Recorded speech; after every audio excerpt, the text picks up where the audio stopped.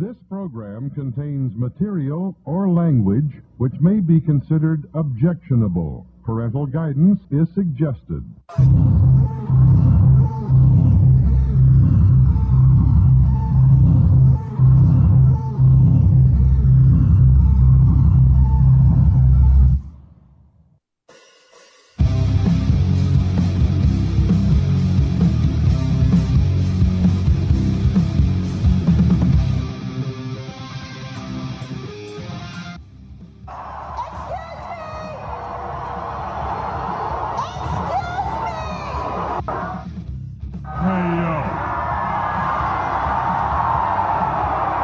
It's survey time again.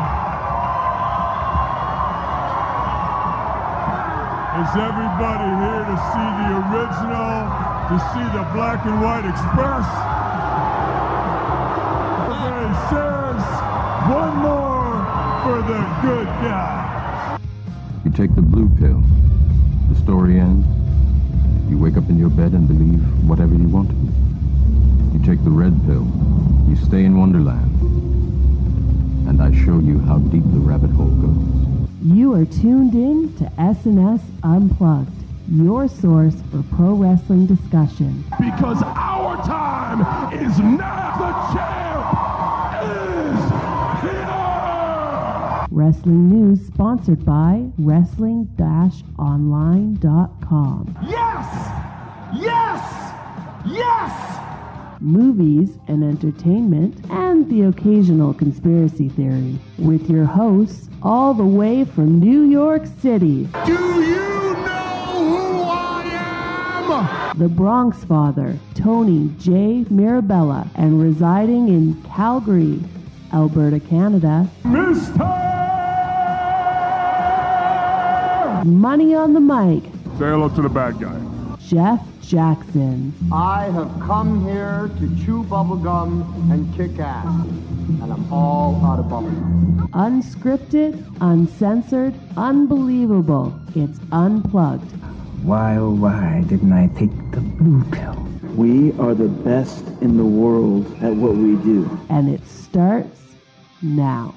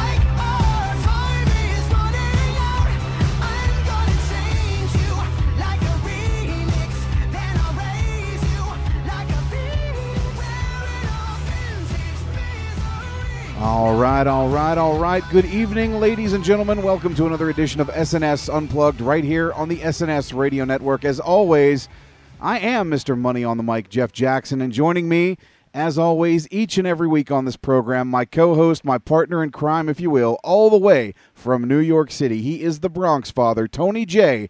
Mirabella. What is going on, Bronx?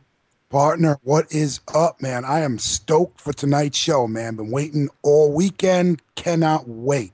Glad to be with you, my friend. A lot of big things going on the show tonight, man. A lot of big things. Later on the program, we're going to be hearing from former Governor Jesse Ventura about the JFK assassination, his latest book, They Killed Our President, 63 Reasons to Believe There Was a Conspiracy to Assassinate JFK. We'll talk about that a little later on the program. We will be running down what happened last night on Raw going into this Sunday's Hell in the Cell pay-per-view. News of the week sponsored by wrestling-online.com. This Day in Wrestling History by Sean Beckerman. But before we get to all of that, we're going to open up the show with a very special guest, a person that I enjoy talking to every year in anticipation for the WWE Games release every year. Ladies and gentlemen, you know, they say pimpin' isn't easy, and I'm assuming that video game design is not easy as well. Welcome to the program, the man that I have dubbed the godfather of WWE Games, ladies and gentlemen, senior game designer at 2K Sports, Brian Williams. Brian, what's going on? What is up, brothers? How you guys doing? We're doing good, man. How you been? I'm doing great, man. I gotta say, man, you guys do it too well. That introduction was mind blowing. I wish I would have recorded that. Well, don't worry, I did. Oh, good. That was very, very kind of you guys. I don't know if I'm the godfather of the game, just a hard-working game designer. That's it. Well, you know what? You're the most humble game designer I've ever met. We go through this every year. But yes, I have dubbed you the godfather of WWE Games. And I got to tell you, man, everything that I have seen thus far in the last 3-4 weeks, as it pertains to WWE 2K14, looks amazing. You announced the DLC, I believe it was yesterday. And yeah, yesterday. Wow, you talk about the IWC and everybody that saw the trailer, mouths wide open, eyes as big as, cookie sheets. I got to be honest, man. I think this is probably one of the best DLC lineups I've ever seen. Yeah, I couldn't agree more, man. I kind of feel like a broken record. I've been doing interviews with promoting the game. It's coming out this Tuesday, October 29th. And I thought, what we did with WWE13, was one thing. And a lot of people thought that, how are you guys going to top that as far as covering the Attitude Era? And last year's game had a really good DLC package as well. But, you look at, like you said, the DLC was announced yesterday. It's amazing. It is incredible. Star-studded lineup of guys and gals as well as new moves. It's incredible. This year's game truly is the dopeness, man. It really is. This is an incredible game. I'm so proud of all the work that everyone on the team has put into it, and I think those fans, fans of WWE or just fans of wrestling in general, you guys are going to geek out come Tuesday when you get your hands on it. It really is. It's dope. It's that good. I love it. I'm playing it. I can't stop playing it. And I've been working on it for the past year. Wow, man. Just looking at the DLC package, even the moves DLC list you've got, the Koji Clutch, the Soda Plunge, for those of you that don't know what the Soda Plunge is, it's actually the Pepsi Plunge that CM Punk used to do in Ring of Honor, which is a top rope pedigree. That finally made it into the game. That is awesome. And I also... That was probably the funnest... go ahead. I'm sorry. Oh, that's what I was going to say. I also noticed the Powerbomb Lung Blower. I'm very familiar with this move because I've seen Teddy Hart do it locally here 100 times. Oh, yeah? Yeah, he's pretty crazy with that move. Yeah, I love that. I actually, I put the moves pack together, each year. And, I call on the fans. Obviously they're very vocal about what they want in the game. And, they hit me up on Twitter. I've got some guys that got my email me their recommendations. So it really is, it's a set of moves that's been generated, by the fans for the fans. Of course, I threw in my own, 2 cents in opinion as well. But I think I'm really proud of the amount of moves we're offering this year because it's more than we gave the players last year. And I think one of the things that not even mentioned is that we have a comeback as part of this moves pack DLC as well for Zack Ryder. So all those broski fans out there, giving Zack Ryder a little bit of love in this moves pack as well.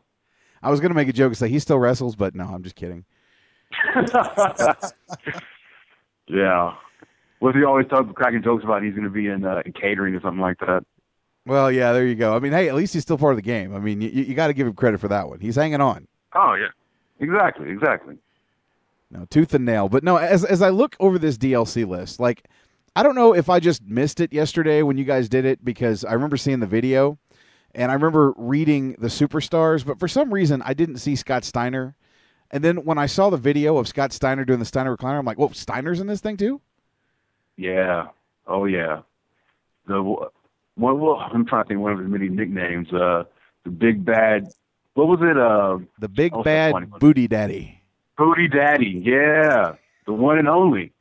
Is in our first pack, actually. So, players who get the game, they won't have to wait long to get Steiner and the rest of the NWO guys because that DLC pack, the first one, will be out in November. Very nice. I don't know. I don't remember in the other games, but that is exciting that I assume one of my favorite moves of all time, the Frankenstein, is going to be in there. Oh, absolutely. Absolutely. Oh. We got all the Steiner's moves in there. The Steiner screwdriver. I mean, it's funny, like when we were putting together his moveset and, capturing all this stuff in mocap, I mean, Scott Steiner, obviously he's been running it for a long time. He's got a really expansive moveset. So it was really fun putting his stuff together. I think, he's one of the guys that I use the most. I think when this goes out and people hear that the Steiner screwdriver is in, you're going to make everybody happy. I mean, I don't know how many times in the last, 5 or 6 years people have wanted the Steiner screwdriver in the game. Now it's there. That's awesome. And it is a thing of beauty. I got to give a shout out to the guys who mocap that because, I'm very, I work the guys in mocap. The first couple of things we did, it looked all right. It looked good. But I had to get, the best of the best for our fans. So we got a really good one in there. Unfortunately, one of the guys that took it got a little sting on top of his head. But it's all for the best. It's all for the fans. And it looks as devastating as it should, He gets a royalty, doesn't he? What's that? Doesn't he get a royalty off this thing? Who, Steiner? No, the guy that got hurt during the mocap. Oh, he doesn't get royalties, but he gets a nice paycheck. Oh, he's cool. well compensated. You've got guys taking legit bumps to mocap for a video game, the game's going to be all that. Oh yeah. We're all about authenticity is huge with us each and every year. Obviously sometimes we'll have a crash pad that they can take the bumps on, but sometimes honestly the crash pads get in the way, and I kind of rely on these guys to kind of just do their thing because they're professional wrestlers. Like they know how to protect themselves, so it's not like we just have actors in there trying to pretend to be wrestlers. We've got actual wrestlers that are doing these motions for us. Very cool. Does Chase still do stuff for you guys? Chase Stevens, yeah, the hot shot, one half of the hot shots. He's a really good friend of mine. Actually, they really don't want us to talk about the talent that is involved. Gotcha.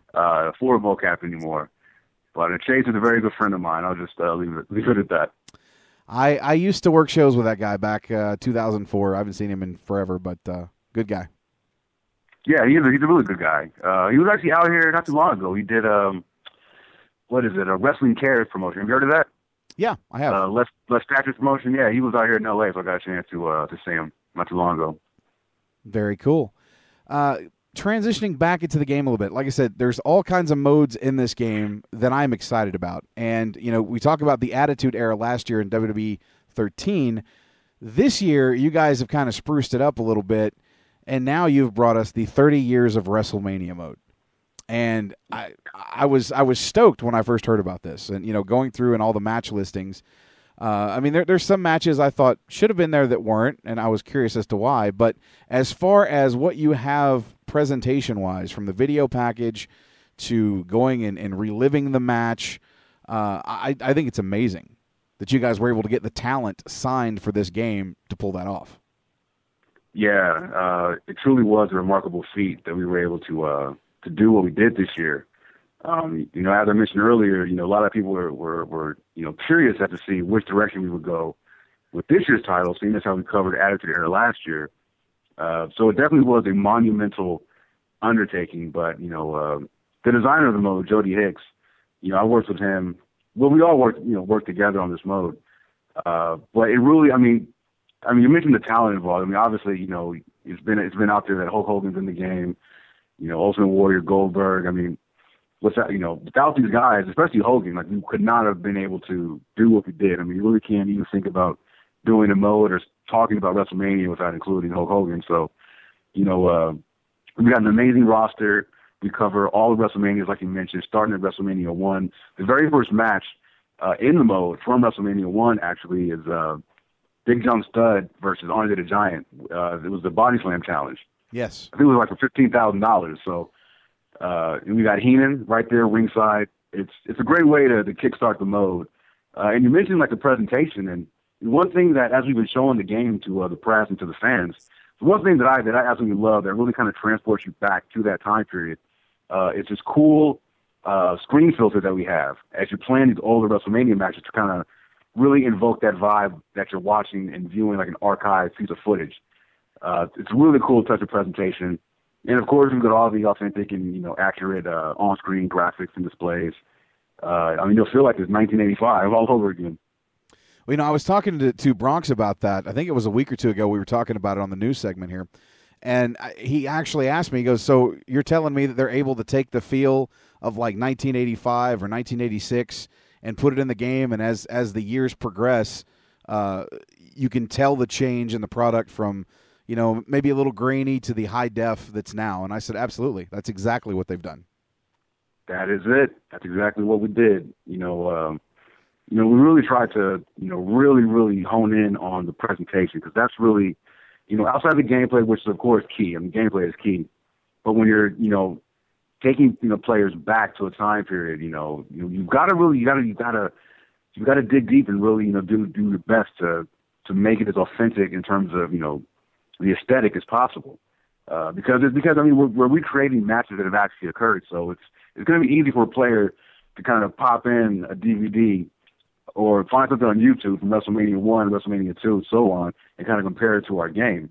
So we really wanted to hone in on that and make sure the authenticity was dialed in. Oh, absolutely.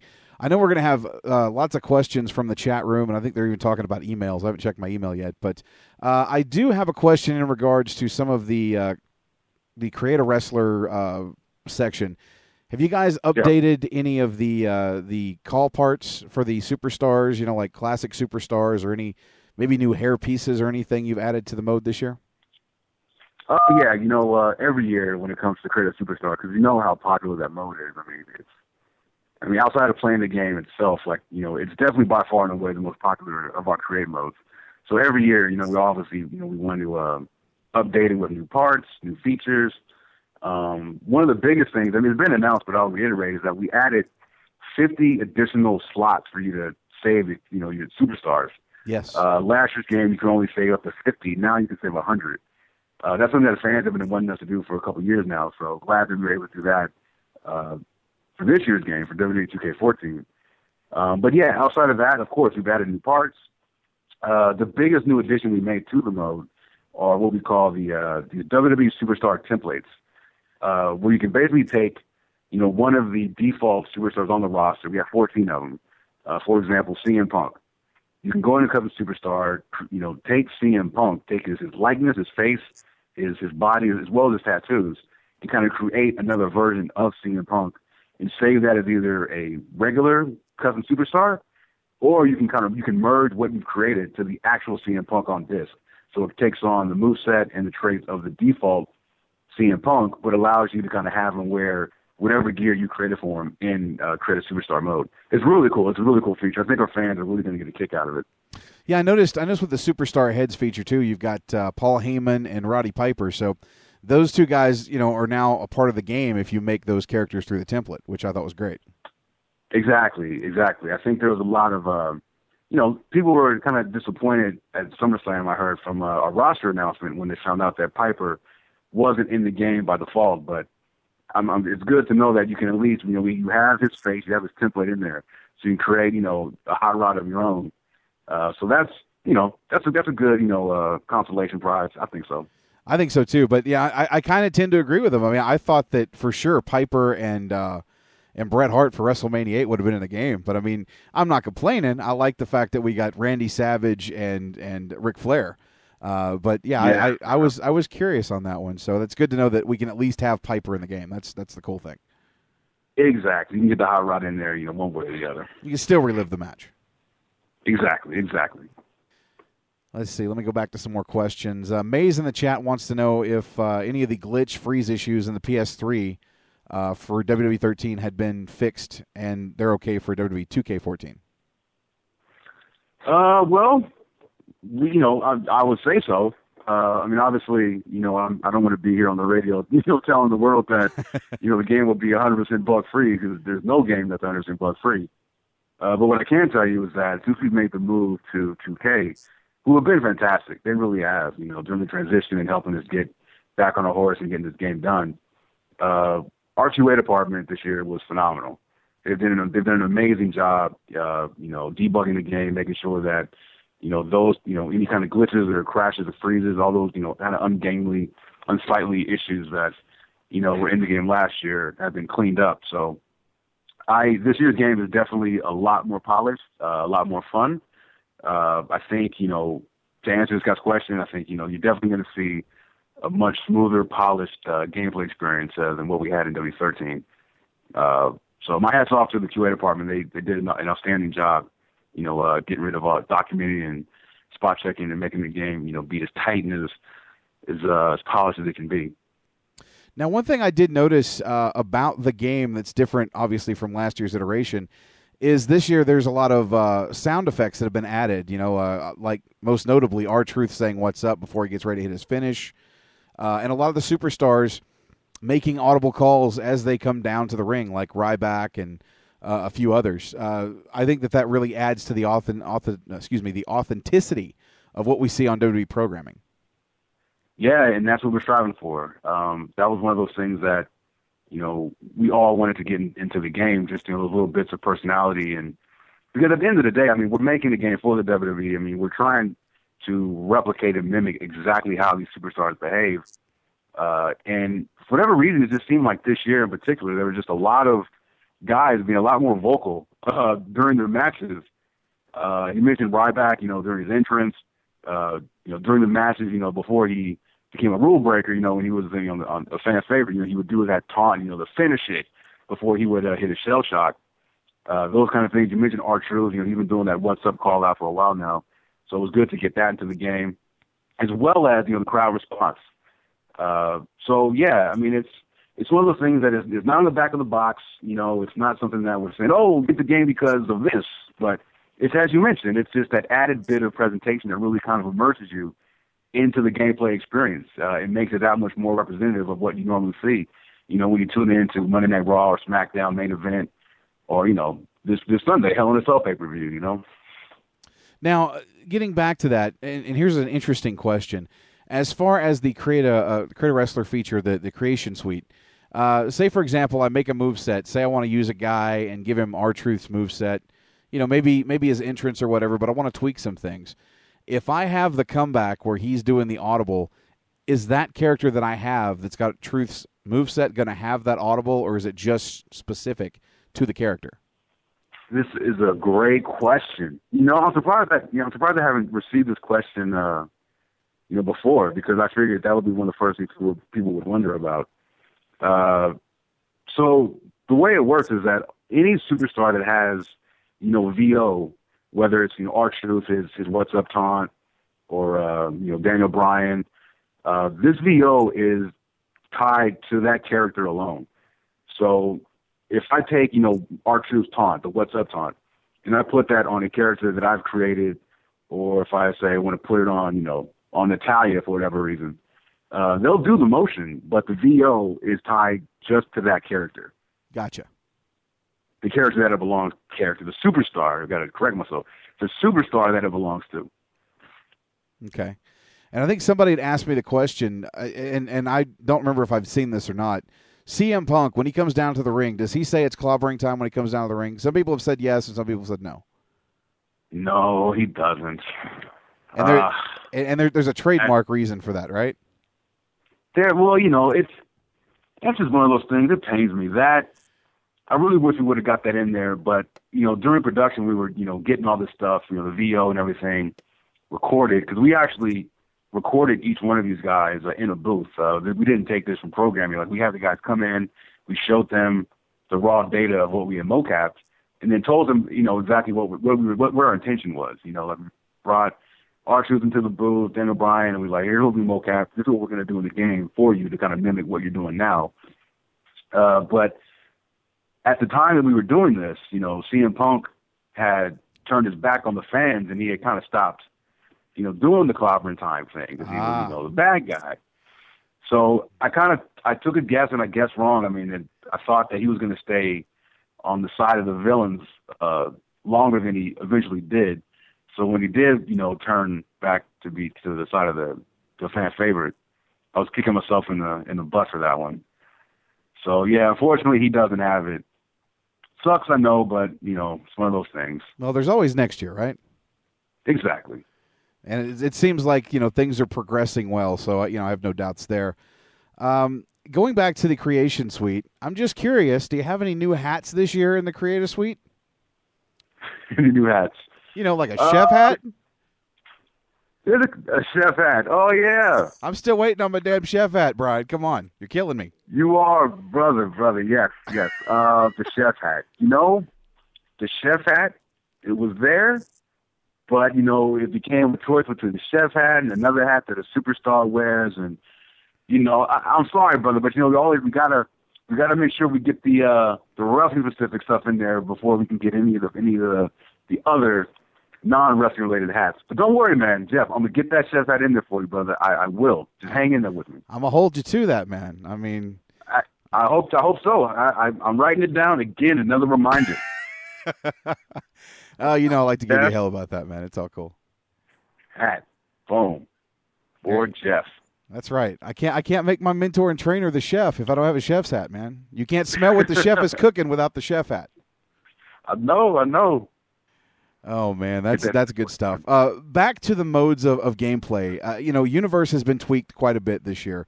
The thing that I did like that I saw in the presentation for Universe this year was that you're able to make changes to specific shows. Like, for example, if you want to have an all-female show now and you want to have the Divas belt be your main title, you can change that. Now, the question I have is, can you change the Divas slot if you don't want to have a Divas show, like where the Divas title is? Can you change that with a lesser title and put it in there? For it to be the main title for that show? No, not the main title. I mean, like in Universe mode, you've got like your main championship, your secondary, your tag, and then it's got the Diva belt at the end. Can you Can you take the Diva belt out at the end if you don't want it and replace it with a lesser belt? I believe so, yeah. Okay. Yeah. I got to double check on that one. Oh, look at you, Jeff. You're throwing curveballs at me. I believe so. I bring I'll have to double check that one, though. I'm not at my desk. I can just pop the game open real quick. Well, I bring the questions, man. I get them. You do. I enjoy this interview every year, man. I do. You always ask good, entertaining questions. I try. Bronx, you got anything? Well, I mean, I know that the Facebook page every year is lit up. I mean, one of my jobs is to keep an eye on our Facebook page, and every year around this time it comes up.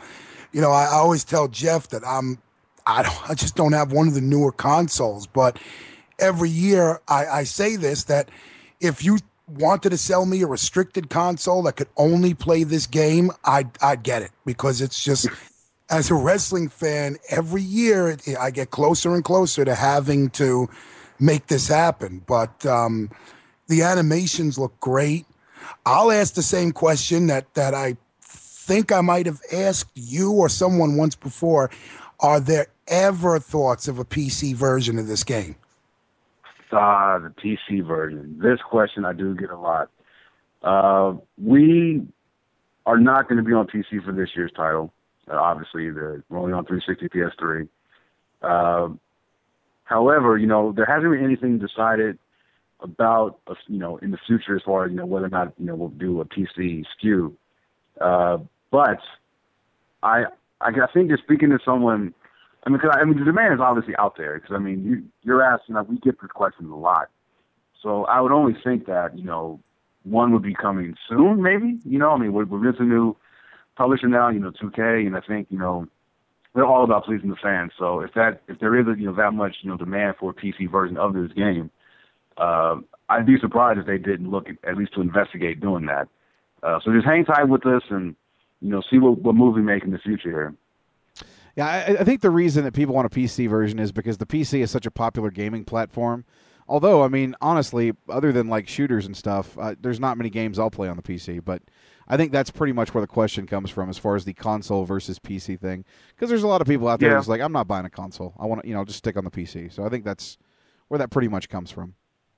Yeah, and I've got friends, who are strict, just PC gamers only. Like, they kind of feel that, well, I got a PC. I don't need a 360 or a PS3. I'm good with my PC. And they're wrestling fans, and they want to have a wrestling game that they can play, which I totally understand.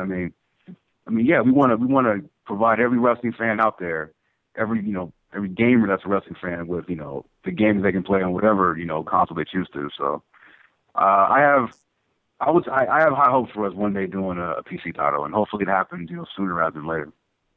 Now, getting back to the modes in the game, the universe mode, one of the other features that I really like this year is that you're able to control the feuds that go on in universe. If you want to have two superstars have a 12-week feud, you can do that. And this ties a lot of cutscenes in as well, because I think one of the big knocks last year was that it seems like the cutscenes would just randomly show up sometimes, and sometimes they wouldn't really show up. So this year, that's kind of been modified and fixed with you being able to control the rivalries, correct? Oh, hell yeah, Jeff. You couldn't, man, I'll tell you, this rivalry manager, it's on the face of it, it kind of seems like, oh, rivalry manager, okay, it sounds cool. For me, as someone who plays this game as well as work on it, it's a game changer. I think the rivalry manager, it single-handedly has made Universe infinitely better than it's been ever. This is the best version of Universe that we've ever put out, chiefly because this rivalry manager is in place. And like you just mentioned, you can set up, these feuds, whether one-on-one or two tag teams, set the length, of course, pick the guys that you want to have feuding, and the matches will be designated as such on the match card. So when you're, on your Raw match card and you've got, Dean Ambrose, Dolph Ziggler, and they're in the feud, it'll be, it'll say rivalry match, which automatically lets you know that one, these guys have beef, and two, you're guaranteed to see something cool happen in the match, whether it be a cutscene at the start, something at the end of the match maybe, or a run-in of some kind. You're going to see something cool. And it's just a great way that kind of finally puts a nice spotlight on these cutscenes that we've had in Universe, since its inception, but have always, like you mentioned, kind of been on the periphery. Like sometimes they happen, you're not sure why. You'd like to see them more, but you just don't understand how or why these things are triggering. This rivalry manager completely sets that all into place. And again, like I said, it's just a game changer. It's completely made the mode, the ish. It's incredible. It really is. I can't speak highly enough of this edition and what it does to Universe and the experience that you'll have by messing with it. And by default, the AI will go ahead and kind of set up some rivalries for you, but you can go in, of course, and kind of tell the AI to kick rocks and do your own rivalries, which is great. Which I think probably most people are going to do anyway. I mean, our AI is fine, but I think most people have an idea in their head of who they want to have feuding with who. So you can go in and just set that up all on your own. And it's great. And it's a smart system, too. So if you take the champion of any title, whether it's the secondary title or the main title, and put him up with, a non-champion or maybe somebody that's got one of the secondary titles, the game will recognize that, and the feud that you'll be involved in will, of course, either revolve around that secondary title or that superstar trying to, get the main title. Right. So it's really awesome, and it's intuitive, and it's a smart system. And like I said, yeah, it's a great addition to the mode. Now, the last couple of years, one of the things I've liked about the presentation as far as when you have a title match, I know it was specific to two different, to the WWE Championship and the World Heavyweight Championship, but in past games, you've been able to have a world title match or a WWE Championship match, and I love the presentation that goes into that where, they get the ring announcements, they're in the ring, and they're doing the face-off, and, each guy's in the corner, and Justin Roberts will do the ring introductions or whatnot, and they'll be holding the belt. But I noticed that was only specific to those two belts. Have there been any changes to that? Like, I mean, are all the other belts... because I'd like to be able to make, custom championships for, different little federations and be able to use those. Nice. You went there. I'm sorry to cut you off. But you said it. Custom championships. I feel you. That presentation, I love it. I absolutely love it because it makes those matches feel that much more important. That big, we call it, like internally, me and you call it the big title presentation, for lack of a better word. Yep. It's still there for the WWE and the World Heavyweight Championship. This perfect, but this is a great question. Man, I told you, man, you asked all the right questions, dog. It's my job, brother. It's my job. Yeah. So one of the new create modes that we added, well, it's not brand new, it wasn't last year, but we've improved it, is that we've added this new ability where you can now, customize and create your own championship outside of just taking a WWE, title and like recoloring it. We still have that in there, but you can now choose to create your very own title. And any title you create through this new custom championship mode will get the big title match presentation. Oh. So you'll get Justin Roberts doing the ring announcement, both guys in the corner. So it's going to be for the two main WWE championships as well as, whatever custom championship you create.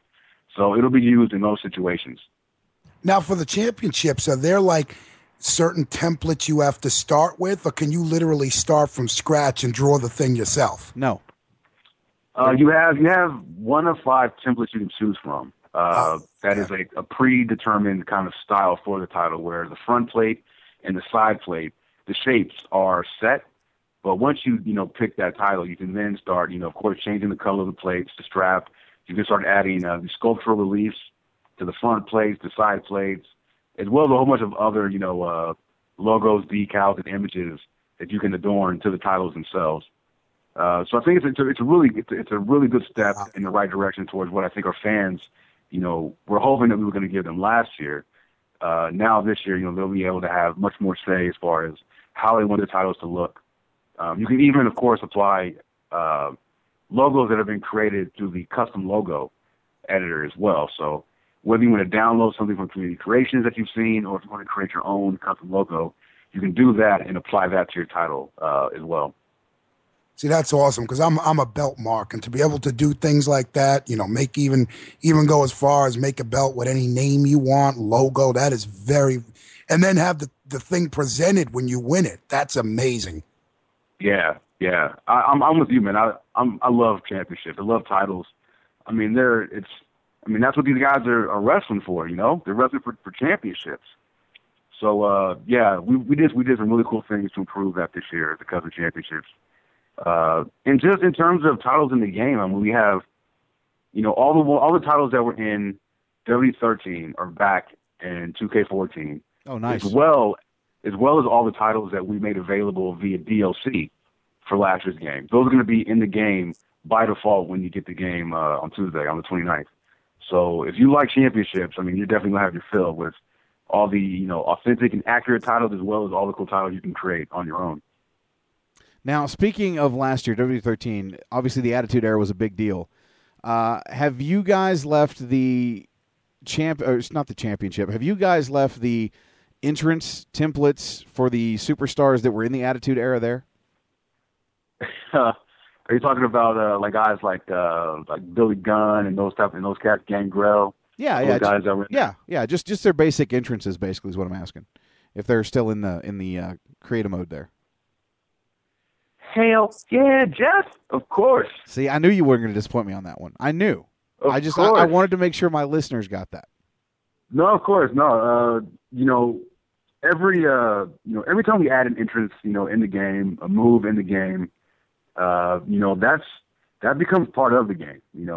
Whether or not that's superstar, maybe they're in the next game, maybe they're not. But when it comes to their whatever moves we've captured for them, entrance motions, anything like that, I mean, we always keep that in the game. For the most part, rarely there are exceptions, but we're always building upon what we did last. So we're very hesitant to ever want to remove moves, motions, whether it's entrances or anything like that, because I know our fans, they definitely they want to have that stuff in there, and they should. I mean, it was in one game, it should be in the next. So yeah, all those entrances will still be there. That's awesome, because really the meat and potatoes for the game every year for me is the Create a Wrestler, the whole creation suite, because I'll go through the modes, and I beat Attitude Era, and I'll play through all the roads of WrestleMania or whatever, and then when I'm done, I focus on playing the universe, building my own brand, and I do crazy stuff like relive classic video games like Saturday Night Slam Masters. I literally every year I make the entire crew from Saturday Night Slam Masters and video game wrestlers, and I put them all in one big promotion and have fun with it. So that, to me, that's the meat and potatoes. But when I think about the scope of the roster this year, I think there's like close to 90 characters that are on the roster. Yeah. Then you've got the DLC. Then you've got the 100 Create a Wrestler slots. It boggles my mind, man. We're talking over 200 wrestlers you're going to have in this game. if you want them. Yeah, it's pretty amazing, isn't it?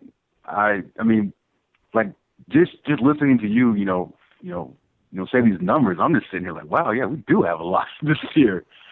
But yeah, we have a ton. I mean, our roster this year is incredible. I mean, when you look at it, I mean, you were mentioning what you do with your universe. I mean, I'm playing the game all the time at work, and in my universe, like I created, because we have so many legends in the game this year. I've got a show that I've created that I put all the legends on: Big John Studd, Andre the Giant, Ric Flair. I've got all these guys on this one show, and I created a pay-per-view where the current guys invaded their show. So I've got all the recent superstars in this invasion for these legends. So I mean, it's great. I mean, that's the whole point of Universe and like all these creative modes is, as you said, to just let players kind of create their own experience. Because once you get through with the single player campaign, you've had your fill of playing with the regular default guys. Then it's time for you to start having and creating your own fun. And I think our game does a really good job of allowing players to do just that. Yeah, I agree. Let me ask you this. If you had to pick one feature that really stood out this year that would make or break buying this game, what do you think it would be? Oh, man. Jeez. You want my personal answer on this? Or? Absolutely. Your personal opinion on it. All right. Well, I would say the streak mode, which is a new mode that we've added to the game this year. It actually resides within the 30 Years of WrestleMania mode. I have a bias towards this mode though, because it was my design and I kind of pushed to get this in. But also at the same time, like I'm someone who plays this game that's constantly looking for, that really, really tough challenge. Because I'm good at the game. Like I don't say that to brag or anything, but because I work on it, like I rarely am able to put in a situation in the match where I kind of have that fear of losing. So for me, I enjoy playing the streak, specifically the match Defeat the Streak, where you've got to take a superstar, any superstar, and you're tasked with defeating The Undertaker at WrestleMania. It's an incredible match because Undertaker is a freaking beast, as he should be at WrestleMania. And the AI that has been programmed for him is specifically for this match. He's super, super tough, and he's able to perform, a whole bunch of, for lack of a better word, I've kind of dubbed them like these psychological mind games that he can use to kind of get back into the match if, in the off chance, you actually start to get over on him and start to, get him down to where he's close to getting defeated. One example is you'll do a finisher on him, and the lights in the arena will go out, and then when they come back on, he'll be standing right behind you, armed with a finisher. So it's like one of those things you kind of have to try to avoid, or he's going to try to get a finish and grab you. But another one that he does that's probably my personal favorite is if you try to pin him or attack him on the ground, he'll actually be able to grab you and pull you into his Hell's Gate submission, or he'll grab you by the throat and then stand up and then do a choke slam on that's you. Awesome. So you have all these things that you have to kind of survive in order to actually get the 1, 2, 3 on Undertaker. And Jeff, let me tell you, man, when you manage to defeat him, oh my God, does it feels so good. It's the most satisfying win you'll probably get in the game. And in the match, you're given a score at the end based on how well you did, and you can then upload that score online to kind of show the world that, hey, I beat Undertaker, and this is the score that I got. So I love that. I play that probably more than anything in the game. But again, that's just me personally. I mean, obviously, for most people, they're jazzed to get their hands on a 30 Years of WrestleMania mode, and they won't be disappointed in the least. If anyone out there listening to me, if you enjoyed Attitude Era, you were gonna just love and eat up what we did with 30 Years of WrestleMania. It's better in every single way. And that's not the slight Attitude Era, because Attitude Era was good too. But we've taken the lessons learned from that mode and applied them to 30 Years of WrestleMania, and it's incredible. Was that long-winded enough? I feel like I'm talking for hours here. No, that was great. And I actually figured you were going to bring up the streak because I know that you're a big fan of The Undertaker, and I knew we hadn't touched upon that, and I kind of felt you were going that direction, so I'm glad you brought that up. But the thing that I love about the streak mode is that it's like fighting a classic boss from an old video game. Yep, that is it exactly. That's exactly what we were all going for. Is that this is what separates? Because I mean, obviously, most people probably when they heard about the streak, they're like, "Well, I don't get it. How is that any different from me just going to exhibition and competing against the Undertaker?" And so that was our goal, was to not only, of course, we added the special abilities that he can do, increased difficulty that he has. But yeah, I mean, from the beginning, like when I was, working with Ukes on this, I explained that to them just as you did. I said, look, I want this to be presented as like a boss fight. This is like the end of the game, the toughest guy in the game. He's going to throw everything at you. You've got to try to survive it to eventually get that, to beat him and get the win. So yeah, you're spot on with that. It was designed to play and feel like a boss fight. Well, we've all had that one guy in a video game who he kills you, man, reset, kills you again, reset, and you get obsessed with sitting there for hours. I've done it.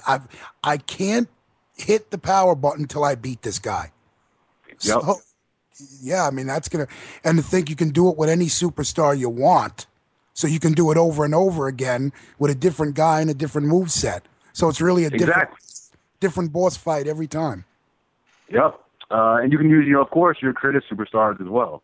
Wow. And we've got some cool unlockables, too. Like if you, take a superstar that's actually faced Undertaker at WrestleMania before, like Kane, for example. If you defeat Undertaker with Kane, then you'll unlock some cool archive photos from their two previous WrestleMania matches, WrestleMania 14 and WrestleMania 20. Was it 20 or 20? Yeah. So yeah, it's a really fun mode. It really is. And for anyone out there who's listening to me thinking that, oh man, they probably just made it so he reverses everything, that is not the case. You definitely are able to get your licks in. We didn't want to make it hard based simply on the fact that he reverses all of your attacks, because that's no fun. And that just gets frustrating. It's kind of like borderline cheating. So you're definitely going to be able to get your licks in on him. But, it becomes kind of an endurance. He's got higher durability than you, and you just kind of have to, almost play a perfect game to get him down. So you'll definitely feel in the fight. If you lose, you'll feel that it was more you that resulted in the loss than the AI, cheating some kind of way. Wow, man. You know what? I can't wait till next week. Next Tuesday, I'm picking this thing up. I can't wait to play it. I actually told my boss I'm taking the day off. I'm gonna be sitting at home playing WWE 2K14 all day before I do this show. In fact, I might be playing it when I do this show next week. Yeah. Oh man, you might see me online that same day. Well, I have to play you a couple times, man. But before I let you go, Brian, real quick, Hell in a Cell this Sunday. Who's going over, man? You think Daniel Bryan's going to take it back, or is the corporate champion Randy Orton gonna reign supreme? I think based on WWE's last couple of pay-per-views that have been kind of downers as far as, sending the fans home a little kind of miffed at the outcome, I think WWE is going to do what's right, and they're going to have Daniel Bryan go over clean. He's going to be the WWE champion. They'll end the pay-per-view on a happy note. I think Shawn Michaels, like he said, is going to play it right down the middle. At least that's what I hope. Either way, even if Orton wins, I'll be fine with that as long as there aren't any, shenanigans. Let's just have these guys do what they do, because these guys, they've got great chemistry together. They can put on a really, really great match. Just they don't need any of the extras. So let the guys go out there and let them just do what they do best. And as long as there's a winner at the end, I'll be happy. But I am pulling it for Bryan. I am too. I have this funny feeling like it's going to go the opposite way, and Orton is going to get it. I really don't think Bryan's getting that belt back to WrestleMania. I want to believe he's going to, but I think putting him over at WrestleMania is going to be so much bigger. But we'll see if that happens. What do you think about the return of John Cena? Yeah, it's funny. I'm just going to ask you the same thing. I don't know. I think they've done it. They've obviously done a really good job of saving his return for the pay-per-view, and those like video packages they've done to kind of hype his return have been really, really cool.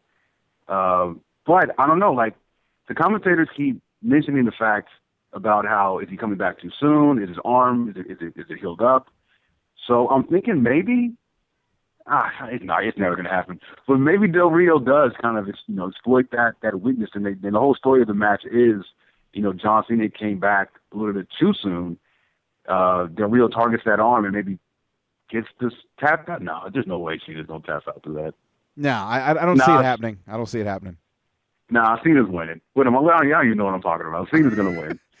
A lot of people are speculating that Cena wins, but the damage is done to the arm, and maybe Damian Sandow comes down and cashes in. I don't see Damian Sandow beating John Cena. I just don't see it happening. No, me neither. Not at all. Not at all. For Damian. When's the last time he's won a match? That Money in the Money in the Bank briefcase is a curse. If you hold it, you don't win any matches, man. It just never happens. Yeah, that is true. That is true.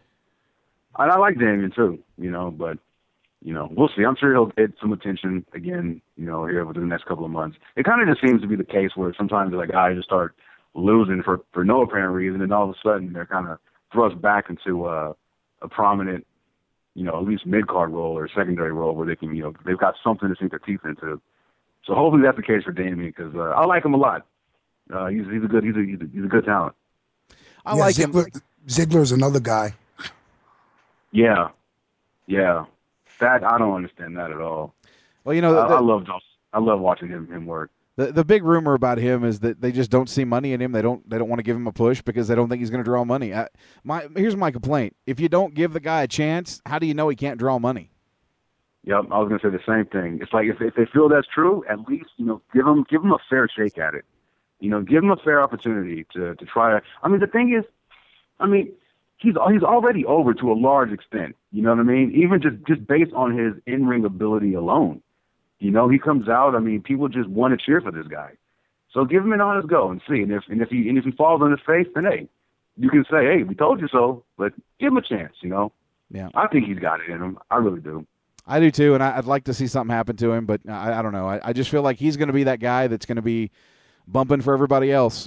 He's, it seems to me like his job is to, do all the bumps and lay on the mat and look at the ring lights. It bothers me. It really does. He's so talented. I want to see him be a top superstar.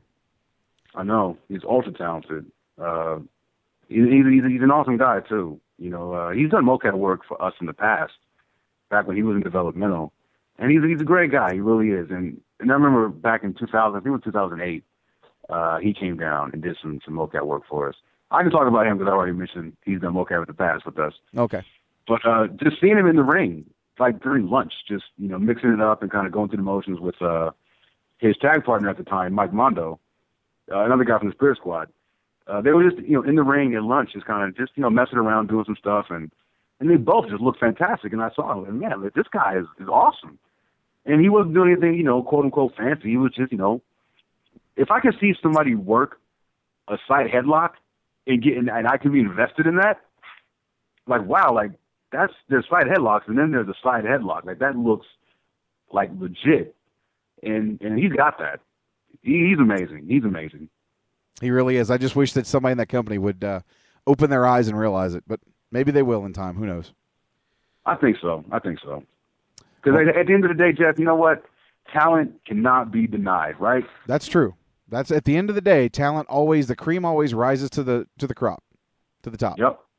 So, yep. Well, man, I want to thank you for coming on, but before you go, tell everybody how they can reach you on the Twitter. Oh, yes. I'm like an absentee Twitter landlord. I've been checking it a lot more often recently, but I can be reached at TrueBWill. That's True, TrueBWill. Well, very cool, man. We'll definitely keep in touch with you. Can I get a quick liner for the show? I had one before, and then that was with the Causecast, and since then, obviously, I'm not with them anymore, and I've lost the other liner, so I just want to get another liner. Yeah, of course. Okay. Let me see. What can I do? Hey, what's up, everybody? This is Brian Williams, senior game designer at 2K Sports, and you're listening to SNS Radio Network with my man, Jeff Jackson. Awesome, man. I appreciate it. And I look forward to talking to you. I'll keep in touch on the social networking, And it was good to have you on, man. I look forward to talking with you again in the future. Always a fun time to talk to you, man. Yeah, likewise, man. Thanks for having me. Thanks for having me on yet again. Before I go, for anyone out there, I gotta put this out there. Otherwise, Jamie Jensen gonna get on me. WWE 2K14 out next Tuesday, October 29th. Xbox 360 and PS3. Go get that. Oh, you ain't got to tell people. They're going to go in droves. You guys are going to have a hit on this one, like I can tell you. All right, man. Well, thanks for stopping by, and I will talk to you soon. All right, man. Thank you. All right. Have a good night. All right, you too, brother. Take care. All right, there you go, guys. Brian Williams, senior designer at 2K Sports, talking about WWE 2K14. Again, I am psyched. I'll be picking this thing up next week. Can't wait. Taking the day off. I don't even know if there'll be a show next week. I mean, if there is, I'll be playing the damn game, and Bronx will be running the board probably. Mark my words, that's probably going to happen. Bronx is not going to have a fun time. Hey, JJ, did you hear me? No, I'm too busy playing 2K14, man. Sorry. And I said this, I think I said it last year, too. It's great that the guy who's really has a lot of, stake in designing this game is really a wrestling fan. Oh, he's a huge wrestling fan. And, we didn't really discuss it, but Brian is so into the independents. That's why a lot of the moves that are going to be DLC or that are in the game, even from last year, I was looking over the DLC moves for this year, and the package pile driver that Kevin Steen does is now in it. Over the last couple of years, they've tried to have that move in the Create a Move section, and for some reason, I think it was last year they finally got it in, but now that move is actually in the game. He is a independent wrestling super fan, so, Brian tries to get those moves in each and every time they do a new iteration of the game. So, yeah, he's a super cool guy, great wrestling, very much a wrestling fan. Love talking to him. No, he's a good guy, no doubt. All right, well, you know what, man? We got a lot to talk about tonight, and I think we're going to start things off with our first break of the night. We're going to come back, and we're going to jump into this day in wrestling and then talk some Raw before we jump to our main event tonight, which will be Jesse the Body Ventura talking about the JFK assassination. With that being said, I want to thank Brian Williams from 2K Sports for stopping by and giving us the 411 on 2K14. That being said, you're listening to the SNS Radio Network. We'll be right back with more Unplugged right after this.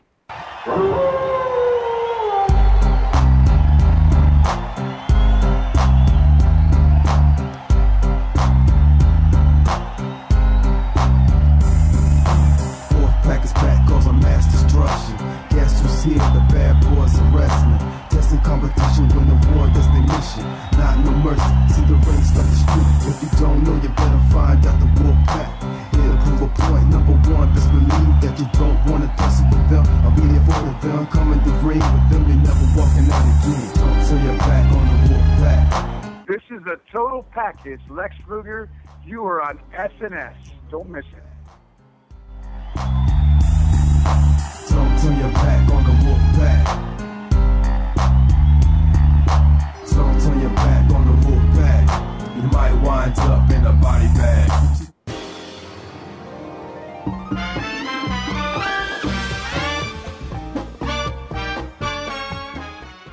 Hey guys, JJ Sexay here. Are you looking for the latest news in both professional wrestling and mixed martial arts? Well, check out www.wrestling-online.com. Sign up for one of the longest-running newsletters in professional wrestling, over 16 years, and just like Wrestling News Live, it's absolutely free. Join over 27,000 other subscribers, wrestling-online.com. You will learn to pronounce my name properly. Wrestling-online.com.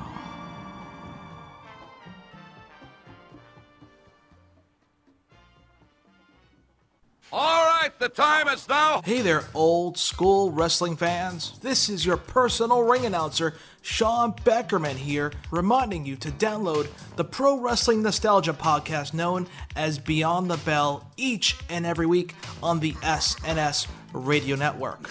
You know that I'm the cream of the crop. From WCW, ECW, WCCW, the cream of the crop, back to the NWA, AWA, World Wrestling Federation, to now WWE, we cover it all. Famous feuds, our 101 series, the Horseman Files, old school music, greatest managers, tag teams, promos, you name it. Beyond the Bell covers it. Get stealing, woo, wheeling, dealing, limousine riding, jet flying, son of a gun. So tune in each and every week on the SNS Radio Network and go old school with Beyond the Bell. What you gonna do when the largest arms in the world in Hulkamania destroys you?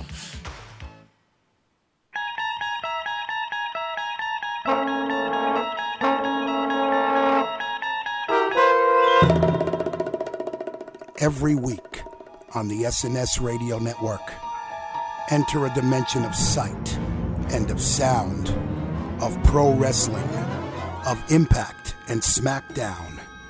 Every Friday night at 10 p.m. Eastern, 8 p.m. Mountain, get in the zone right here on the SNS Radio Network with the Bronx Father, covering all things Impact, all things SmackDown.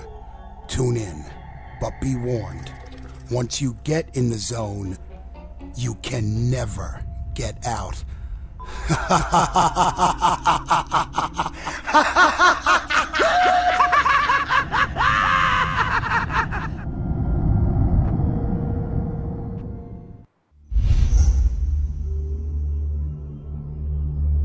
One man had a vision that would change our world. Welcome to WrestleMania! A world where legends are born. Now, you can live those moments. Slam a giant. Climb the ladder. Go one-on-one with the Great One. Retire a legend. Steal the show. Dethrone an icon. And keep the dead man's streak alive. Create a once-in-a-lifetime moment.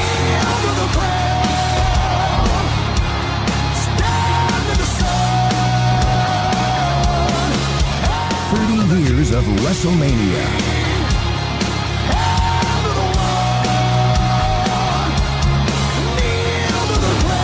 One epic game.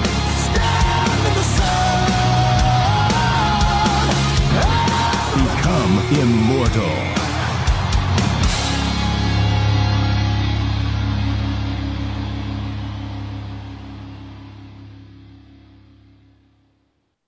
Brothers and sisters, I have seen hell. For hell is not some far-off place. No! Hell is right here on earth. Not fire and brimstone.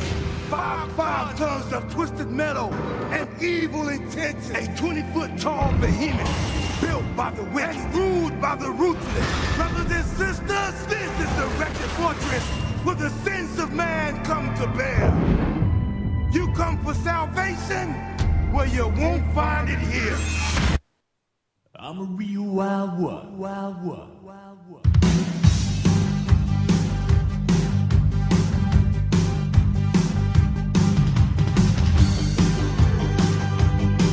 And now back to the show, and two guys with delusions of grandeur. The Bronx Father, Tony J. Marabella, and Mr. Money on the Mic, Jeff Jackson.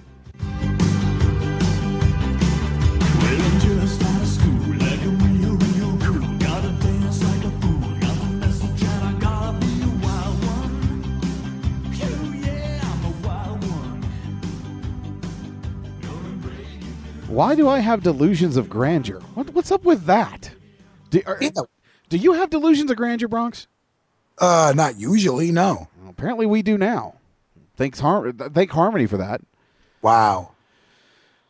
See what happens when you ask the wife to do some liners? You get some crazy shit like that. But it is what it is.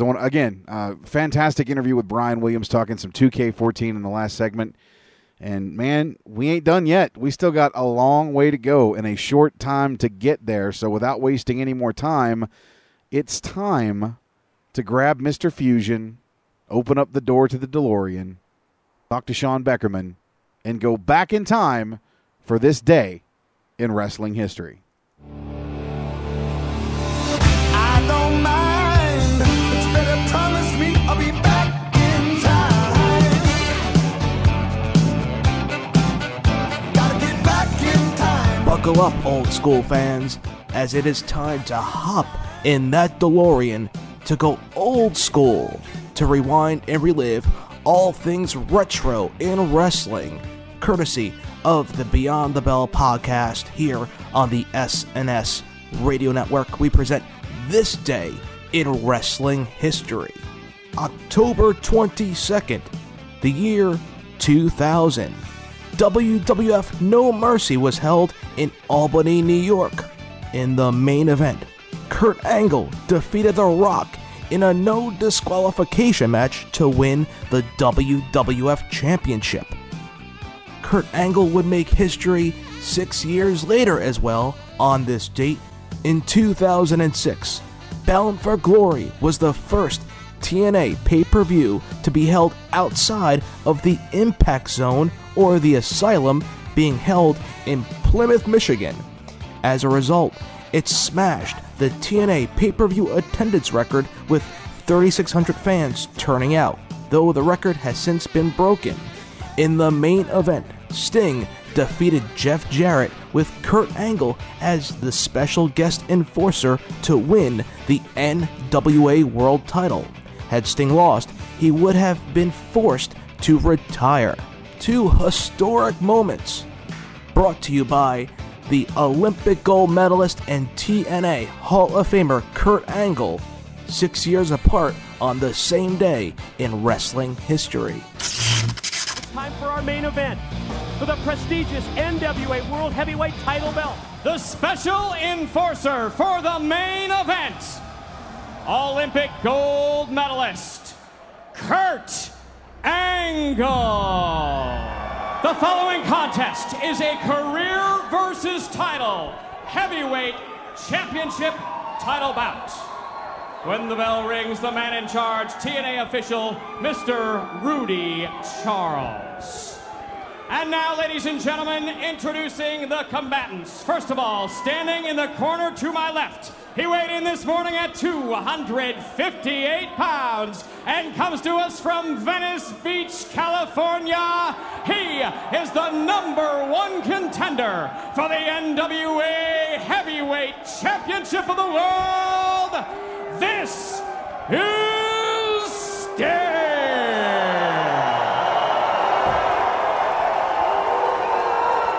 And now, ladies and gentlemen, introducing, standing in the corner to my right, he weighed in this morning at 235 pounds and is the current reigning and defending NWA Heavyweight Champion of the World, the King of the Mountain, Jeff Jarrett.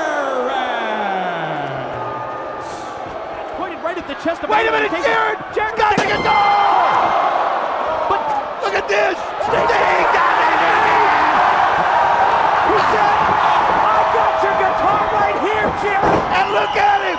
Here he goes! Turn him over! Got it! Turn him over! He's got it! He's gonna turn him over! Can he do it? He's got it! Get Jarrett on! What do you say, Jarrett? Look at this! Oh, he's applying the pressure! Is he gonna tap? Is he? Look at Jarrett fighting it! He's tapped out! Your winner, and new NWA Heavyweight Champion of the World, Sting!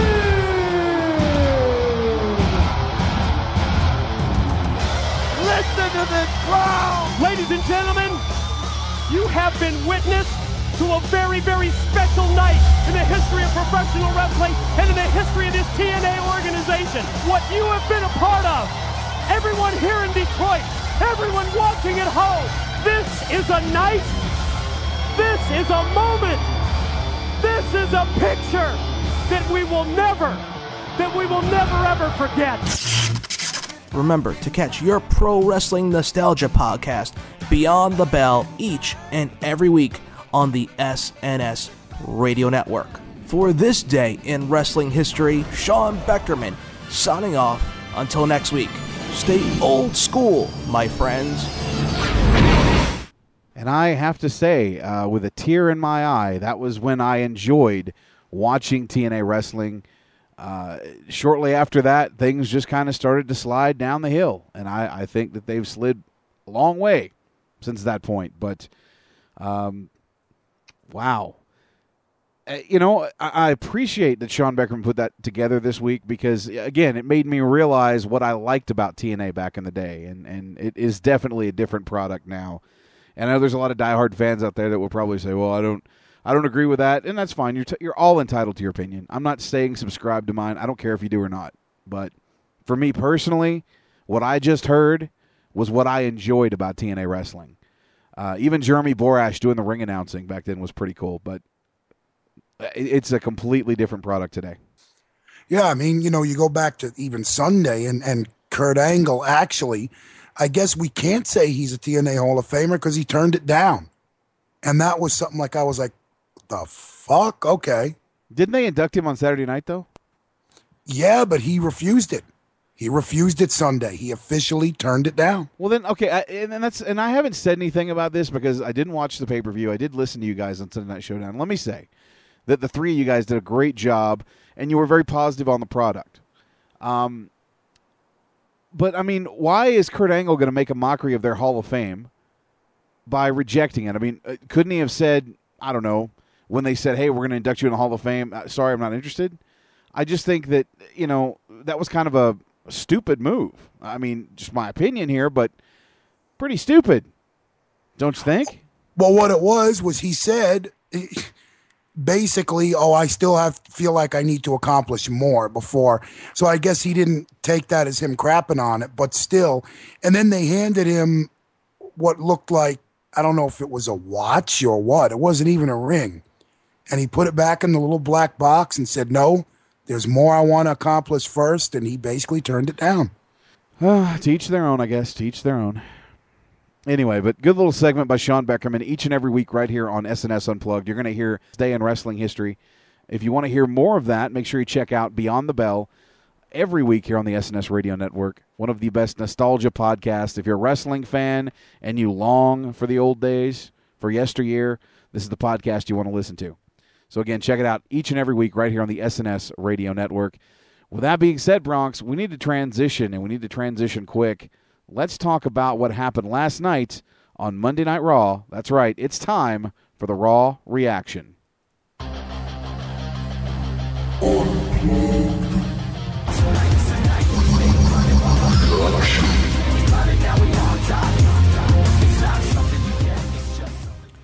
All right, everyone, our go-home show before Hell in a Cell. Monday Night Raw starts out from Memphis, Tennessee, the home of Jerry the King Lawler. Triple H and Stephanie are in the ring, and they show Brad Maddox being knocked out by the Big Show on SmackDown, and he's out of commission for a while. They run down the matches for Hell in a Cell, and Triple H talks about how much he respects Shawn Michaels and how the only person he treats with disdain is the Big Show. Big Show somehow appears on the Titantron and says Triple H treats everyone with disdain because he can. Triple H says Show is a loser. Big Show says, maybe you're mad because I'm suing you, or you woke up on the wrong side of the bed. Considering who you're sleeping next to, every side is the wrong side of the bed. Stephanie cuts the Big Show off. We start off with our first match, Daniel Bryan versus Dean Ambrose. Unimaginable match once again between these two. Just brilliant, and Dean Ambrose ends up tapping out to the Yes Lock. CM Punk comes out and talks about his match this Sunday against Ryback and Paul Heyman, and they'll be locked in the cage. There'll be nowhere for Paul Heyman to go. Ryback will not be able to save him, and Sunday only one man will walk out, and you best believe it'll be me. Triple H has Vicky in charge tonight to handle what he says are the little things, and says there's a lot going on. Shawn Michaels comes in the back, they hug, and he says, why do you think Bryan can't be champ? Triple H says, we're not a wheatgrass company. And And Sean says, some people said the same thing about you and I. Triple H is talking about how he can't figure out how the Big Show got on the screen. And HBK says, I know things around here have changed. It's a shame, but I still haven't grown up, so I'm going to go have some fun. Santino, Hornswoggle, and Khali all come out dressed as Elvis. This was quite humorous, actually. Santino versus Heath Slater. Heath Slater ends up losing via the Cobra. And then Santino and Jerry Lawler dance on the announce table. Again, pretty funny. Randy Orton versus Dolph Ziggler. Orton dominates for most of this match. He tries for an RKO, but Dolph reverses it with a drop kick. But, of course, Dolph Ziggler ends up losing via RKO. Tamina and AJ Lee versus the Bellas. And Tamina's basically kicking everybody's butt until the Bellas manage to get the win. Brie Bella pins AJ Lee.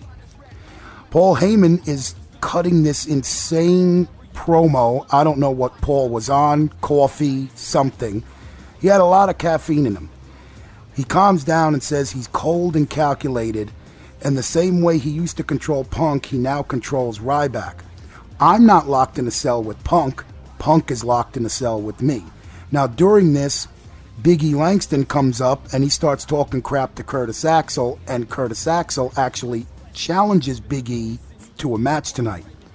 Rowan and Harper versus The Miz and Kofi Kingston. The Wyatts dominate most of the match until The Miz gets tagged in and gets some offense. The Wyatts win via a savage clothesline to Kofi Kingston. Harper keeps beating up Kofi and The Miz tries for the save, but all three beat down The Miz. And Bray cuts a promo about life after death and wants to convince Miz that hell is a real thing and I will lead you to the gates. We're supposed to have Big E Langston versus Curtis Axel next, but Heyman and Ryback come out as well and they all attack Big E. Big E's holding his own. Heyman hits him with a kendo stick, which does nothing.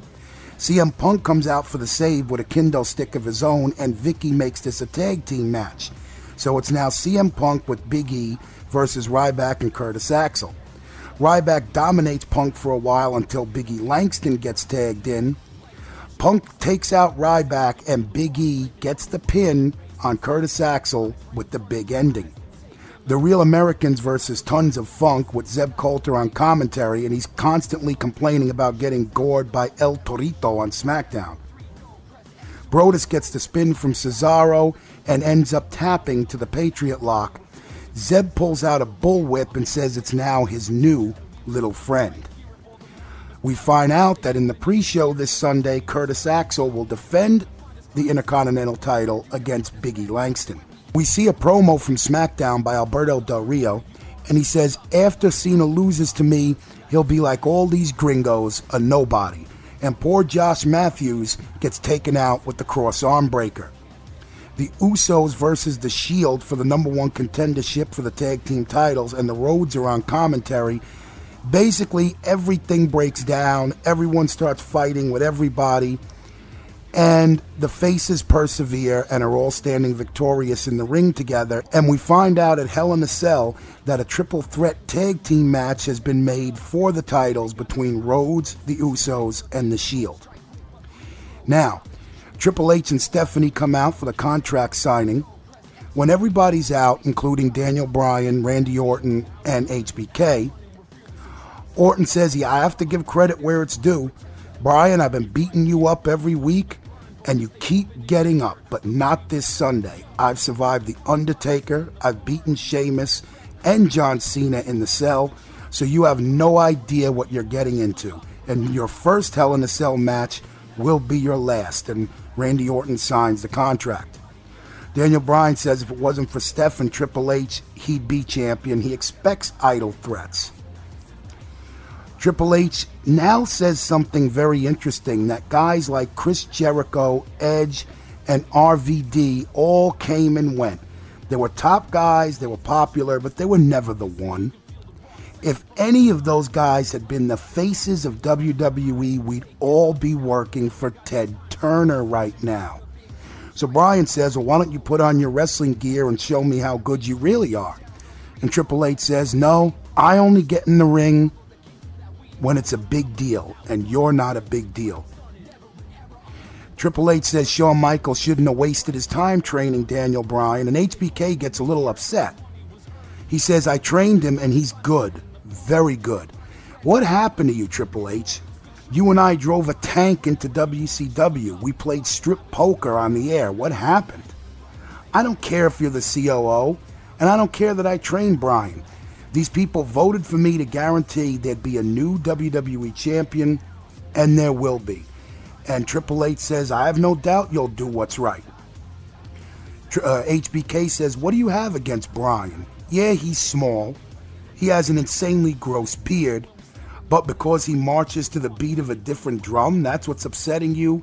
Or is it after everything you put him through, he still proved you wrong?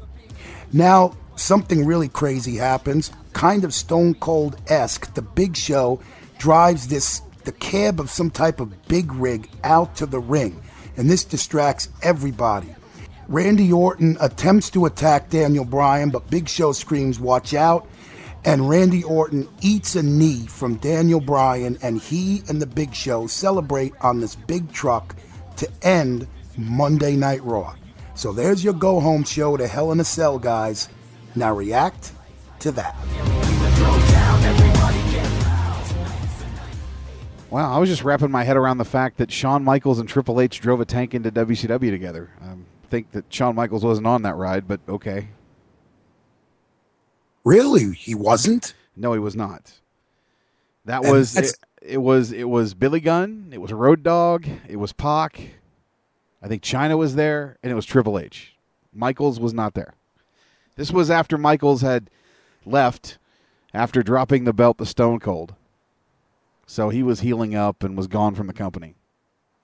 My bad. I could have swore Shawn said last night, we drove that tank. Perhaps he told Triple H, you drove that tank. That's what he said. He said, you drove the tank, and he said, but we stripped on, we showed up on Raw almost naked, so. Wah, wah, wah. My bad. Hey, it happens, bro. It's all good. It's all good. I do want to say something about last night's Raw, and we've talked about this a couple times over the course of the last few weeks. I really feel like they have handicapped Daniel Bryan. And I don't understand why they're doing this, but I kind of feel like they're not confident in him to be the guy that can do this on his own, that they have to insert the Big Show. Because to me, Big Show is stealing his fucking face heat. This thing that they're doing with Big Show and Stephanie and Triple H is completely running over the whole Bryan thing. And, no offense to Big Show because I like Big Show, but the guy's been in the business for 20 years. He really doesn't need a huge push. And we've got Daniel Bryan, who's just kind of stuck in the middle. It's like that song, Stuck in the Middle with You. He's just there. He's supposed to be the face of the company. He's supposed to be the WWE champion. He's the guy that beat John Cena. And he's being relegated, in my opinion, to being second to the Big Show. Does anybody else see a problem here? Because I do. Well, I think it's, part of the promos they cut on him have some basis in reality. Maybe that really is how they feel. That he just can't, which to me is ridiculous because, look, I've never ran a wrestling promotion. I'm not trying to tell Vince McMahon how to do his job, but I would base how I treat a guy on the crowd reaction. The problem I think in wrestling is a lot of promoters and bookers make the mistake of, what do I think? And it might have been Jim Cornette who said this. It doesn't matter what you think, you idiot. It's what the fans think. If the fans love the guy and you're not fully behind him, who cares? You're selling tickets. I just don't get it either. I hear what you're saying, and you're right. I don't get it. I don't know, man. I kind of feel like it's just gotten to the point where he's being handicapped. They don't. It's just like the Dolph Ziggler thing. Well, we don't think he draws money. Well, how do you know he doesn't draw money if you don't give him the opportunity to draw the money? You know, I mean, with Shawn Michaels involved in this angle, he's the guy that trained him. I mean, my God, how much better of a teacher do you need than Shawn Michaels? You know, that was the one thing I loved last night was when Triple H made the comment, you know, hey, Shawn Michaels wasted his time with you. And then Shawn, you know, kind of, wait a second now. This kid's got talent. He's damn good. I really enjoyed that part of the feud, but I don't know, man. I almost feel like they're setting up for a big swerve screw job at the pay-per-view. As long as we have a winner, I don't care who wins, but I'm pretty sure it's going to be Orton. I just hope it's not HBK turning heel and joining the McMahons, you know, and Triple H, because I just don't think that would work. And I mean, you know, people keep talking about, oh, they're going to possibly have a match between Shawn Michaels and Triple H at WrestleMania 30. I'll believe it if it happens, or I'll believe it when I see it if it happens. I don't think that's the direction that they're going in, but it wouldn't surprise me to see those two kind of break off and feud between the two.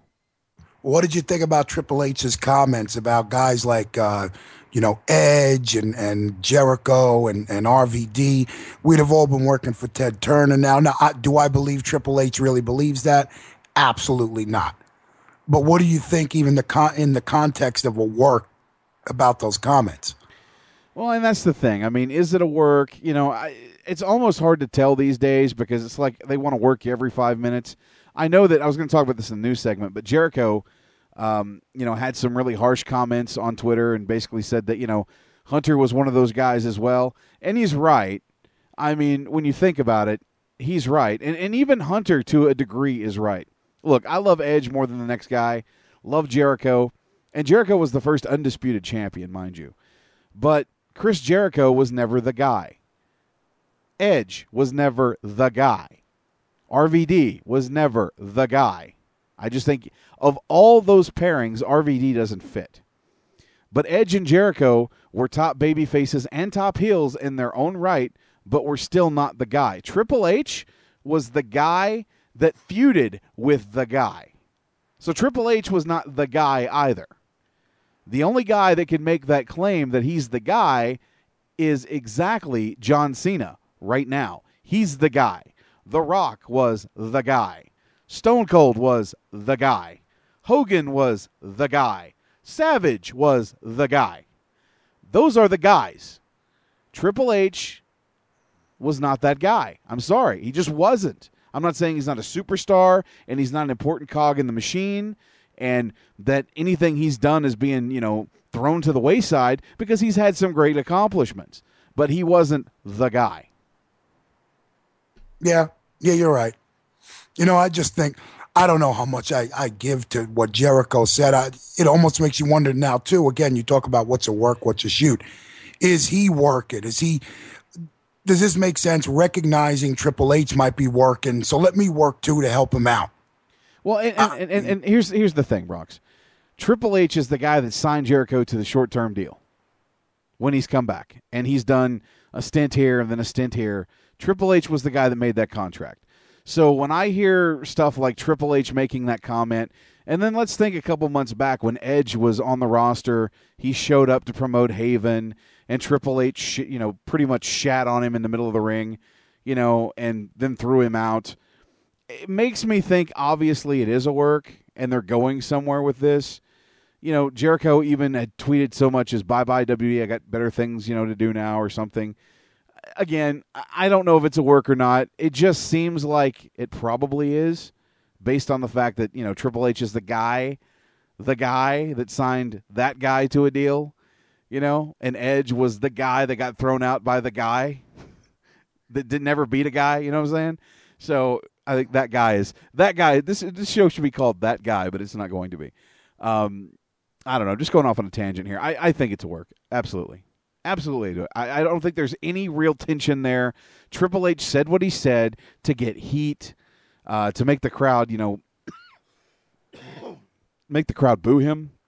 I don't have any doubt in my mind that it's a work. It's an angle. It's nothing serious.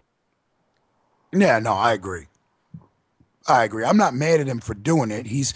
The other problem is when you have Triple H and Stephanie both grab a mic at the same time during a segment, I hate to say it, But as far as being a heel, Steph outshines him. Yeah, I see what you're saying. I think Triple H, I've always liked him as a babyface, but he can be a pretty good damn heel. But, I mean, Stephanie is just, to me, I do think she's the better heel there. You're right. Well, see, I see it the other way around. I've always liked Triple H better as a heel, but that's me. I mean, everyone has their preferences. I liked when my favorite was when he was by himself, no DX, just going out, killing people with sledgehammers, keeping the title, and reminding everyone that if you're not in the business to win this belt, you shouldn't be in the business.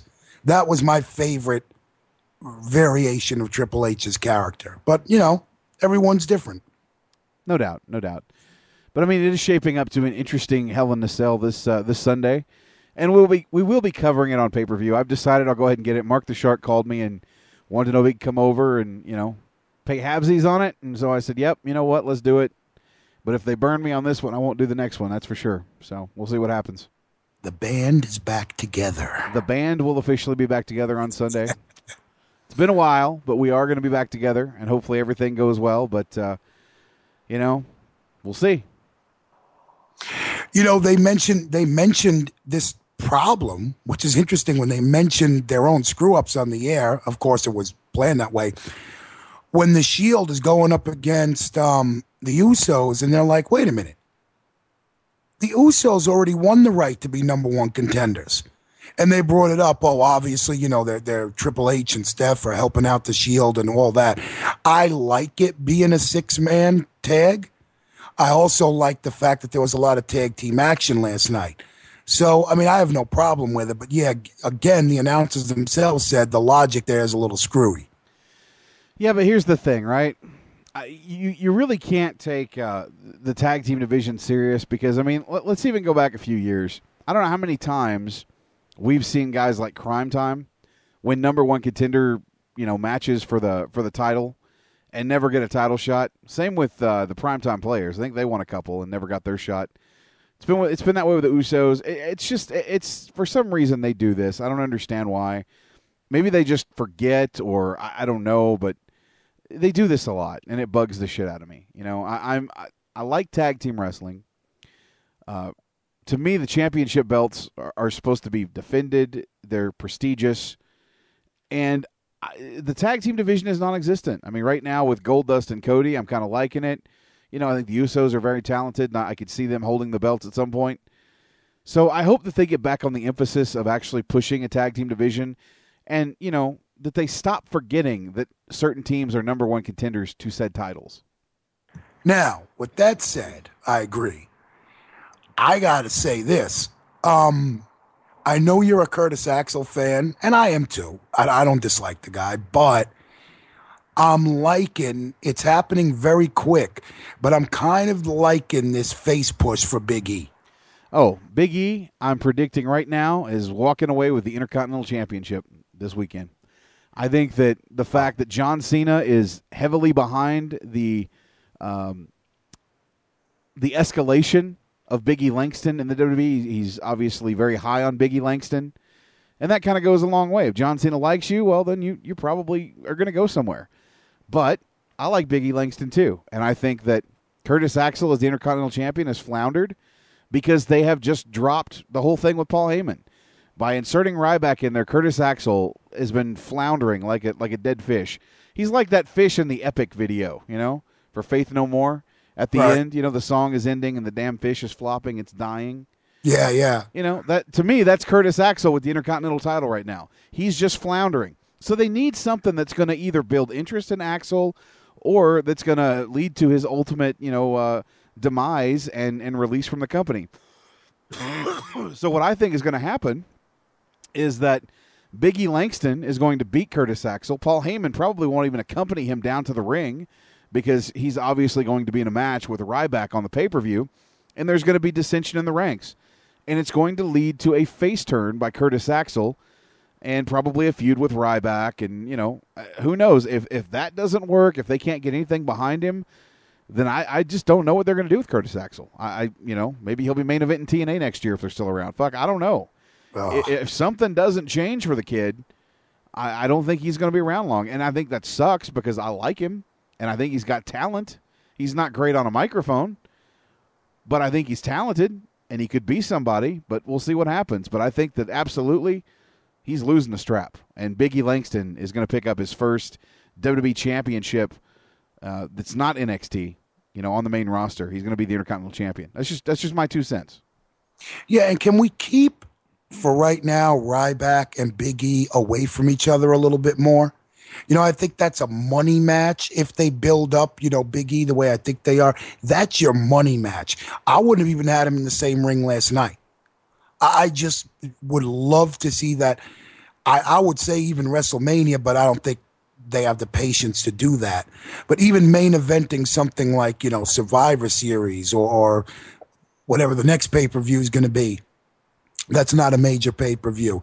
But I would love to see the two of them one-on-one in the main event. Try to keep them away from each other a bit more. Just looking in the chat room, and Ashley says, new name for Sticks and Flicks, that guy. I can see it now. I mean, we should have named you that. I mean, that should have been the show. And now it's time for That Guy with Ashley Richardson right here on the SNS Radio Network. And I would have had the perfect theme for that.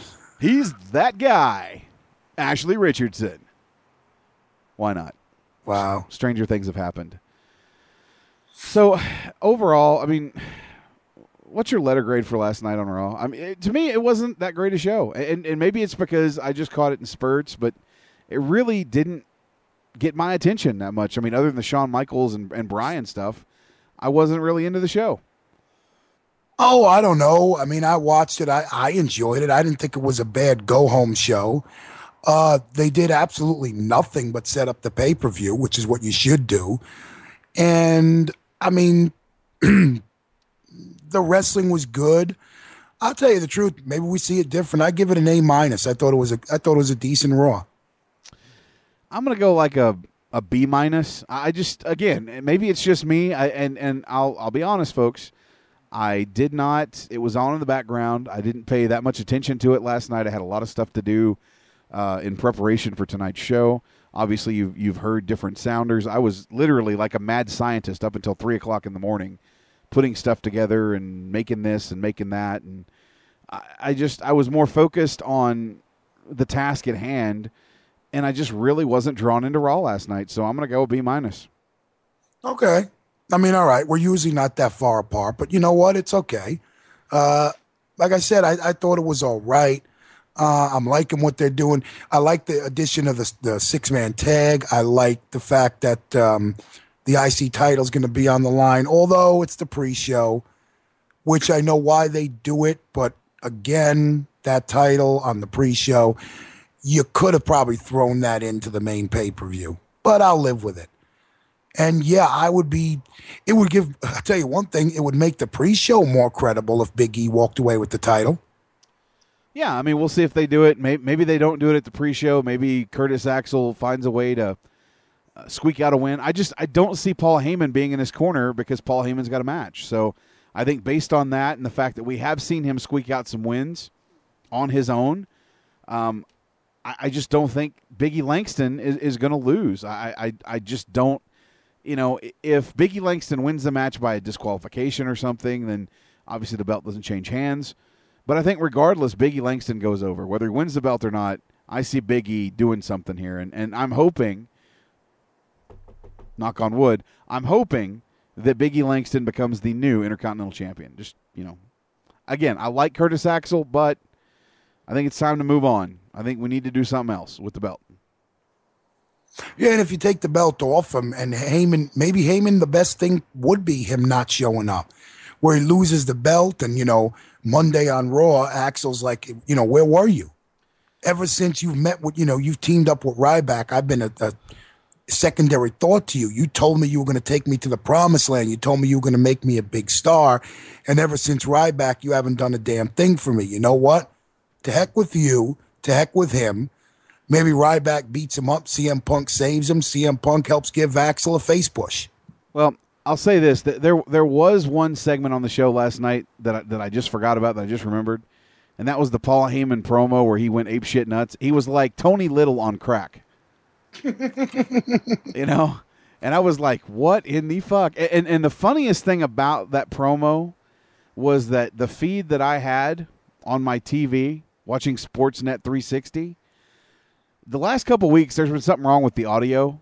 Like, it's almost like watching a Chinese movie because their lips aren't matching up when they're talking. And when Paul Heyman went nuclear, nothing was matching up. And it literally looked like an old Chinese movie where, the guy was like, "Oh, you stole my rice paddy," and the mouth is just moving and, he's not talking. And then it's something like, "You killed my father. You're going to die." And that's exactly what it looks like on my TV right now. I don't know what's going on with Sportsnet 360. But the last couple of weeks, I've had that problem. And when Paul Heyman was going apeshit nuts, it just was not matching what he was doing. The sound and the actions were just not there. And it was hilarious to watch. But I got to say, dude was like Tony Little on crack. And for those of you who don't know who Tony Little is, he's the guy that does the infomercials for the Gazelle. He's had Lanny Poffo on one time, and Lanny Poffo's, "I once wrestled Andre the Giant, and I got body slammed by Andre the Giant, and it messed up my back for the rest of my life, and the Gazelle is the greatest thing ever." And, so, you know what I'm talking about, right? You've seen those infomercials, right, Bronx? For the Gazelle with Poffo? No, Yeah. I actually haven't. Maybe that's a Canadian thing. I don't know, man, but look up Tony Little and the Gazelle and Lanny Poffo, and I guarantee you'll find something. I guarantee it. Oh, I tell you, I like Lava Flow, Hell in a Cell, CM Punk. I'm not locked in cage with you. You locked in cage with me. I kill you. Ryback kill you. We destroy. Was it like that? Something like that. I mean, that's kind of what it looked like. And I'm not trying to be racist, and please don't think that I am. I'm basically saying that promo to me on my TV with the sound issues was like a Chinese movie, like a kung fu movie. I'm not being racist, you bastards. You need to call him on that. You know what else I found funny? And maybe it's because I'm my sense of humor is very immature, but I love the Santino thing with the Elvis, that he actually had the Elvis wig on the Cobra. I thought that was awesome. I know the IWC probably crapped all over it, but anytime I can sit there and laugh till my stomach hurts, they've done a job entertaining me. I thought that was great. Well, I think the funniest thing from that whole segment was the great Khali trying to sing, and he says, "So you ain't nothing but a round dog." Yeah, that was pretty messed up. Round dog. And I know JBL was having a field day with it. He's a round dog. He's a round dog. What's up? What's up? Well, let's not get into that. We don't want to be here till 1 a.m. We've already told you our opinions on the commentary. We don't need to do it again. Yeah. But I will say, I like that move that Santino did, that type of like Cobra out of nowhere. That was probably the coolest thing I've seen Santino do in a long time. Oh, that's saying a lot. Anyway, we've given our letter grades. You're going with an A. I'm going with a B-. So it is what it is. That's our raw reaction for this week on the show. Don't forget to check us out this weekend live on Well, we won't be on pay-per-view, but live on pay-per-view. The WWE will be. But we might actually be more entertaining if we were live on pay-per-view. WWE will be live on pay-per-view this Sunday for Hell in a Cell, and we will be covering that show live on the internet right here at SNSRadioNetwork.com. And you can check out our commentary that doesn't suck. And I guarantee you will not hear me say, "It's Mr. and Mrs. Fandango," or "What's up?" You were right the first time. This is a pay-per-view, but kind of like TNA does 8 times a year, we're giving it away for free. Now, we're not giving nothing away for free. We're doing the audio for free. Obviously, we're not streaming it. We don't do that kind of thing. Oh, God, I just got us sued. You know what I meant. Yeah, I want to make sure that you clarify that. No, we just give speculation and our thoughts on the match as it happens. It's legal. All right, guys, it's time to go ahead and run over some news of the week sponsored by our good friends over at wrestling-online.com.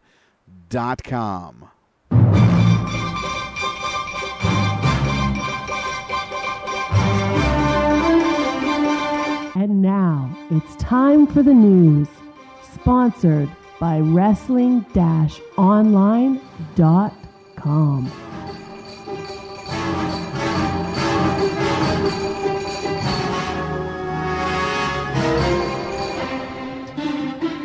All right, to start us off with the news of the week, ladies and gentlemen, Variety is reporting that Dwayne "The Rock" Johnson is likely to sign up for a new movie from New Line Cinema, which is entitled San Andreas. And no, folks, he's not starring in a Grand Theft Auto movie, so get that out of your head. San Andreas is a disaster flick, which is said to be also transformed into a possible franchise. The story is about a man who must journey across the state of California to rescue his estranged daughter after a massive earthquake strikes California. This will be Johnson's second movie with New Line after the two-film Journey to the Mysterious Island, which if you haven't seen is actually pretty funny. The studio is already developing a third movie for the franchise. The Rock is quite busy and had a massive year this past year when it comes to movies and box office success. He's currently filming Hercules and will go straight to shoot Fast and Furious 7 as soon as his production in Hungary for Hercules wraps up. New Line hopes to start production on the San Andreas movie in the first quarter of 2014. Rock has since basically confirmed the role on Twitter, so he will be in this movie called San Andreas, which is about an earthquake, which sounds pretty cool. Man, can the brother get some time off? No, man, the dude is a workaholic. That's why he doesn't need to come back to wrestling. He's a fucking workaholic, bro. See, and here's my thing. I don't mean this in a nasty way. I like disaster movies. I mean, I love, like, you know, those movies like Armageddon and you know, the one about the day after tomorrow.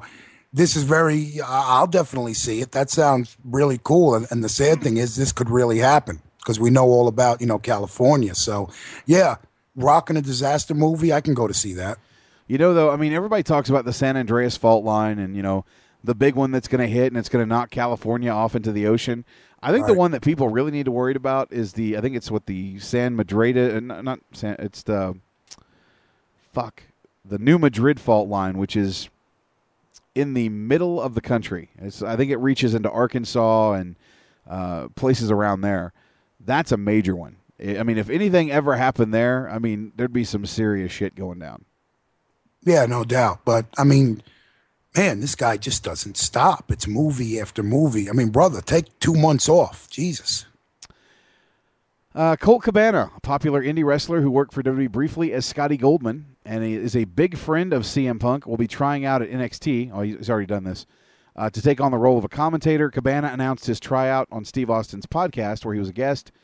Cabana did commentary for WWE in the past, doing voiceovers for Florida Championship Wrestling, which was WWE's developmental territory before it made way for NXT.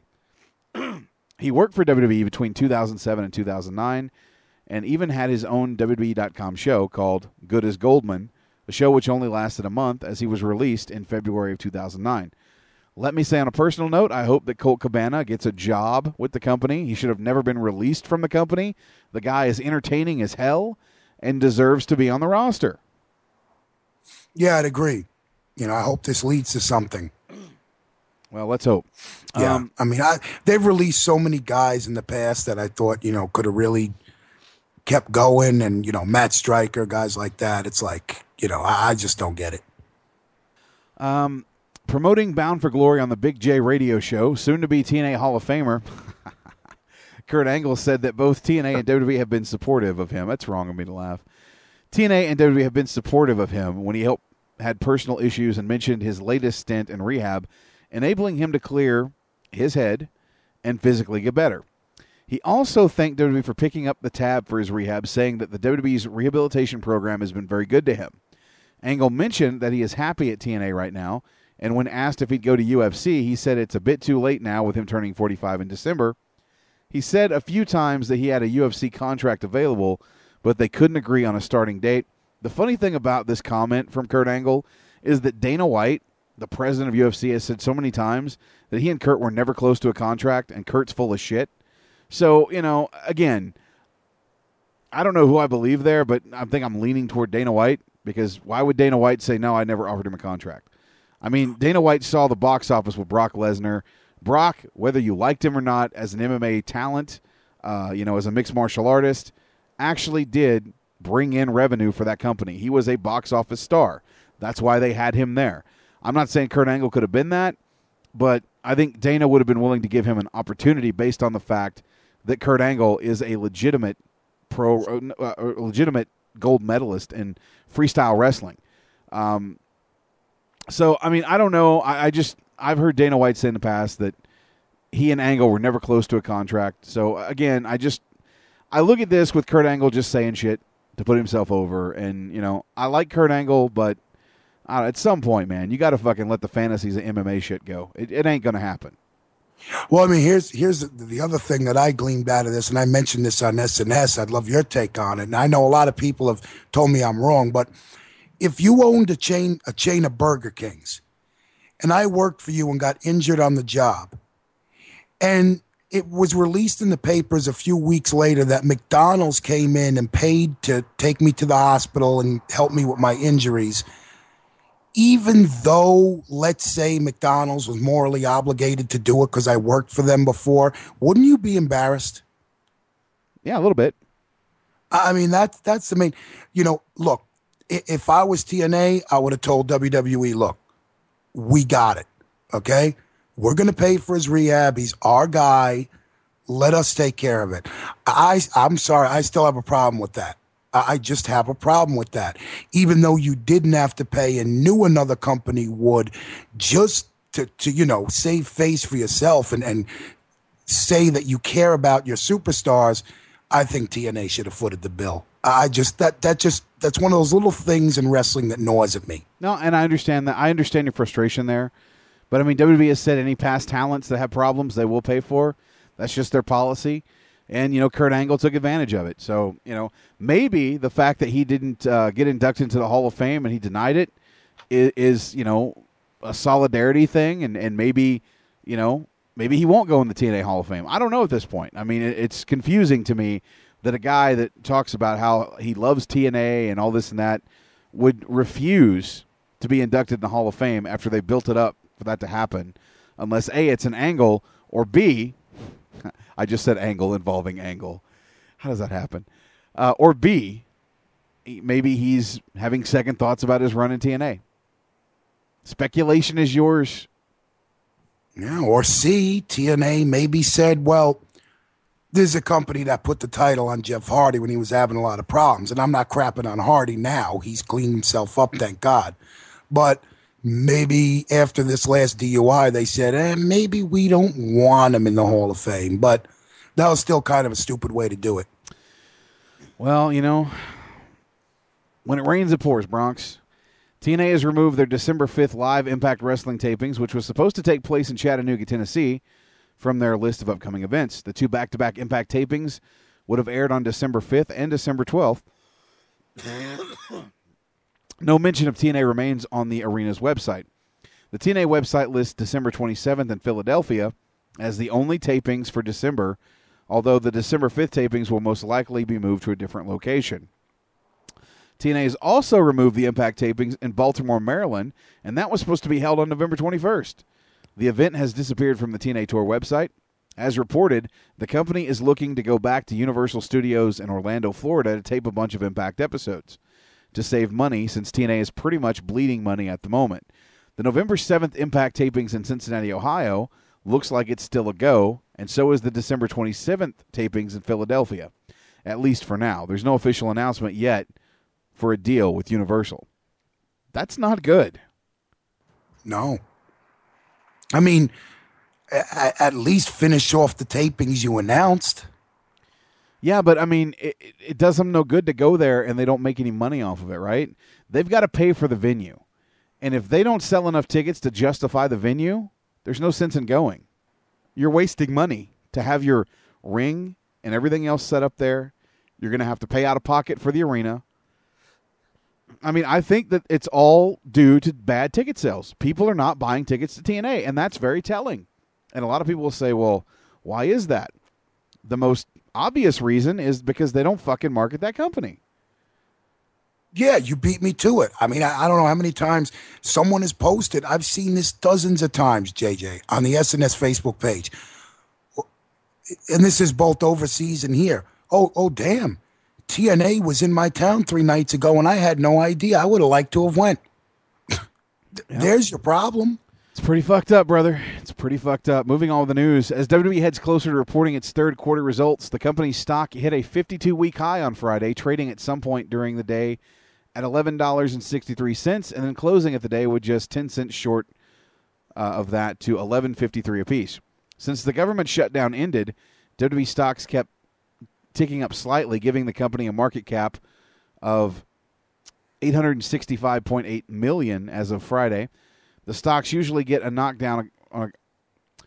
The WWE stocks usually get knocked down a couple of percentage points after quarter results are announced, and the 2013 outlook revision didn't help things last month. So, interesting stock news.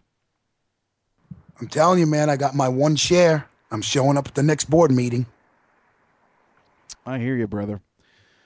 Hulk Hogan has said that this temporary situation is the calm before the storm, brother, which will be setting up for him a huge blessing, brother. Hogan, who is a free agent after his TNA contract expired at the beginning of October, has been linked to both TNA and WWE, although going back to TNA seems to be highly unlikely at this point. The Hulkster did not elaborate on the cryptic tweet, although it sparked several theories online. Hogan recently ran into Triple H at a charity event and said that Triple H told him the door was always open for him to come home. I'm telling you now, I think Hogan's going to WWE. Yeah. If he was gonna be in TNA, he'd have been at Bound for Glory. Right. Well, theoretically, you would think so. They're quote unquote, WrestleMania. So yeah, I mean, you're right. The writing is on the wall and it's in crayon, folks. Hulk Hogan is not going back to TNA, which for TNA fans, that's a good thing. So yeah, rejoice. Rejoice. It's a good thing for you. This is kind of a sad story. Kind of sad. I'm conflicted even reporting this because of my disdain. But WWE Hall of Famer Tammy Sunny Sitch revealed her cancer is back after a visit to the oncologist. Sunny was diagnosed with cervical cancer while in prison, which developed from her contraction of human papillomavirus, otherwise known as HPV, earlier this year. But in May, she declared that she was cancer-free. A trip to the doctor changed everything again, and she wrote on Twitter before she left that she was scared shitless, that they will tell her it is returned. Not doing well, struggling with my diagnosis big time, Sunny wrote. More surgery and possibly radiation. She eventually got into several altercations with different people online who are harassing her and telling her that she's doing all this for attention. While as a website, we are still probably not on her good side, we do wish her the very best during this difficult time. I couldn't agree more with that. And again, there was a point in my life where I was a big Sunny fan. And, I hate to hear that anybody's got cancer and they're going to, obviously undergo a major transition from a life-threatening illness. And despite, any jests that I've made at her expense in the past, I'm going to refrain from that, and I'm going to say that I hope that she gets better and that this doesn't progress worse than it already is. And, I wish her the best of luck. Well, a few things. I can't crap on the IWC for criticizing her because the sad thing about crying wolf is when the wolf really comes, no one believes you. And I will say this. If this is true, then I'll say a prayer. I'll definitely say a prayer for the woman. My best thoughts and wishes go out to her, and I hope she beats it, and I hope that she can be, saved and that this disease won't take another one. However, again, that 5% of doubt in my head from the people who are saying maybe this is to get attention, if that ever came out, then you and I would do what we needed to do on this show. But if it's legit, and as someone who thinks the best in people, I would say there's a 99% chance it is, then I hope that, she has the best of luck, and I wish her well. That's all I'll say about it. No doubt about that. But that is going to do it for our official news of the week. I want to thank our good friends over at wrestling-online.com for sponsoring the news. If you haven't checked out the newsletter, make sure that you do and join over 27,000 other subscribers. And you get this puppy, 3 to 4 times a week, depending on how, slow or busy the news week is.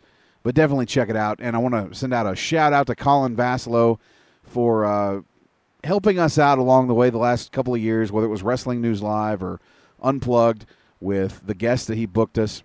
And once again, thank Colin when you see him online. Let him know how you feel. And I want to thank him for booking our main event interview, which we're going to take our last commercial break. When we come back, me and the Bronx Father, Mono, Imano with Jesse, the Body, Ventura.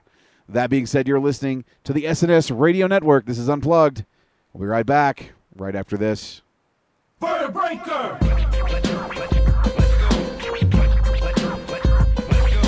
It's the original KID. Started in 91 in the state of NC. In the place to be, your boy paid his dues. When Helms invades a spot, all the marks are through. Vertebreaker, we'll break your spine. Vertebreaker, does the trick every time. Vertebreaker, we'll slap your face. Vertebreaker. You knew me as Sugar Shane. You may have known me as the Hurricane, but this is the Shane event, Shane Helms, and you're listening to Unplugged on the SNS Network.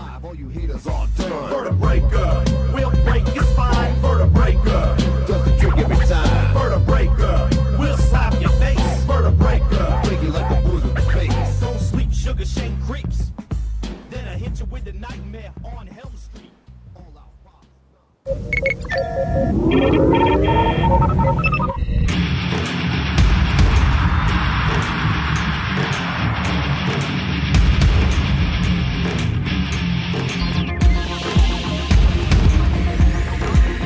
Hey, wrestling fans. Do you want a break from the day-to-day ins and outs of the WWE, TNA, and Ring of Honor? Do you like talk radio that pulls no punches? And do you like your sci-fi and fantasy? Well, tune in to the Elite Force podcast each and every midweek with Chuck W.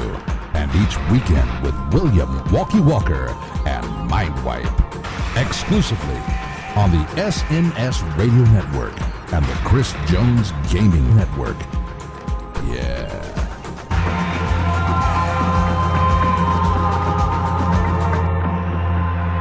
This is going to be fun.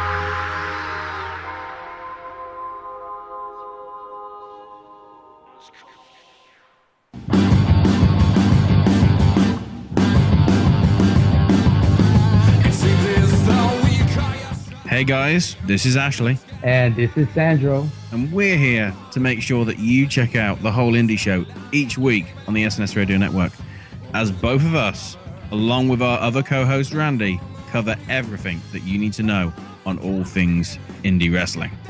It's your place for all the most recent indie news and event results, reviews of the latest shows from all the major promotions, and previews for all the upcoming events. We also want your feedback on any indie stuff you may have seen as well. Plus, you never know, you might even get a few paperclip references now and then. So for all that and much more, listen to the whole indie show every week here on the SNS Radio Network.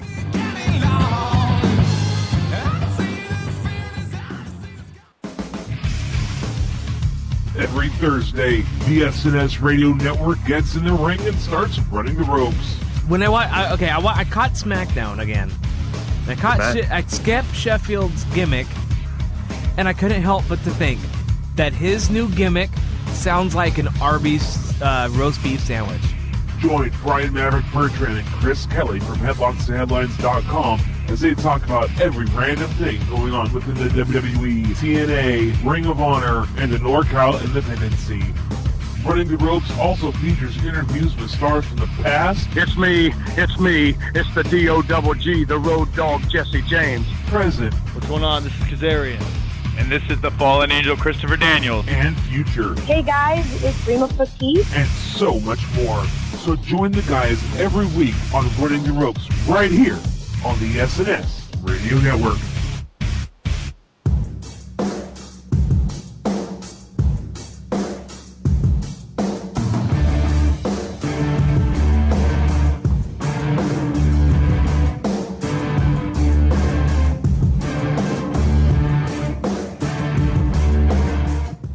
Hey guys, it's me, Mr. Money on the Mic, Jeff Jackson. Just a reminder for you to listen to Sunday Night Showdown every pay-per-view Sunday, as I'll be joined by my broadcast partner, the Bronx Father, Tony J. Mirabella, Harmony Boom Boom Jackson, and Mark the Shark DiCarlo, as we provide the best pay-per-view coverage of the WWE. And it starts at 8 p.m. Eastern, 5 p.m. Pacific Time, every pay-per-view Sunday. Sunday Night Showdown your home for WWE pay-per-view coverage.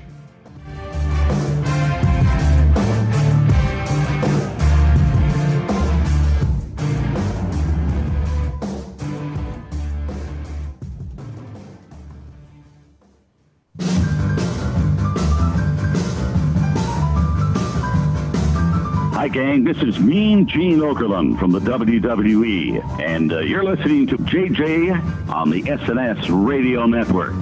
Work it.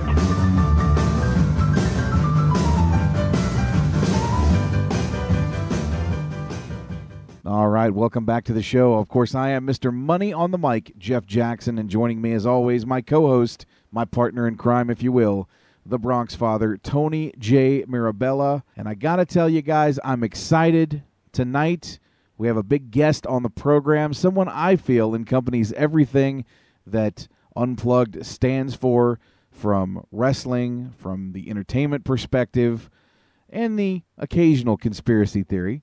And joining us at this time, a man who was a former Navy SEAL, a former pro wrestler, a former color commentator, a mayor, a governor, most recently the host of Conspiracy Theory on True TV, a WWE Hall of Famer, and an author. Ladies and gentlemen, welcome to the program, Jesse the Body Ventura. Governor, how you doing tonight? Good. I'm fighting off a little cold, but it's that time of the year here in Minnesota. But other than that, doing okay. Well, see, I'm in Calgary, so I hear you, man. It starts to get cold in the fall, and then we get all the snow. And never been to Minnesota, but I'm assuming, Canada, Calgary, and Minnesota pretty much the same as far as the snowfall every year. Yeah, I would think so. That's why I get out of here every winter and go to Mexico. I can't. And in fact, I have neighbors that are Canadian, so I'm not alone there either. A lot of Canadians leave Canada and go to Mexico in the winter too. No doubt about that one. Like I said, you're an author. You've written a few books, but most recently, the book that you have written deals with the JFK conspiracy. And for those of you that haven't seen the book, it's called "They Killed Our President: 63 Reasons to Believe There Was a Conspiracy to Assassinate JFK." And just right off the top, why do you think that John F. Kennedy was assassinated? Well, he was going to change the world. He was going to. The big picture was he had made an extreme turn towards peace, and détente with the Soviets. He was communicating with Nikita Khrushchev, back channel communicating that. The two of them, their governments didn't even know about it. That was discovered in a book called JFK and The Unspeakable with the author named Douglas, a very good book. He found all that in the archives of the Vatican. They were using Pope John as the intermediary between the two of them. And so why was he killed? He created a lot of enemies. He had probably more enemies in the country than he did outside it. He naturally had the enemy of the mafia.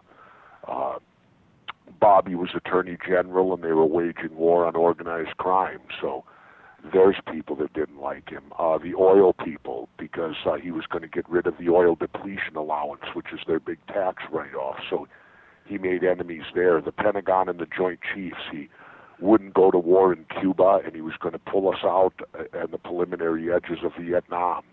There would not have been a Vietnam War had John Kennedy lived. The CIA, because after the Bay of Pigs fiasco, he fired the top three, including Alan Dulles, the head of the CIA, and was stated he was going to break the CIA into 1,000 pieces. So, as you can see, President Kennedy made a tremendous amount of enemies internally.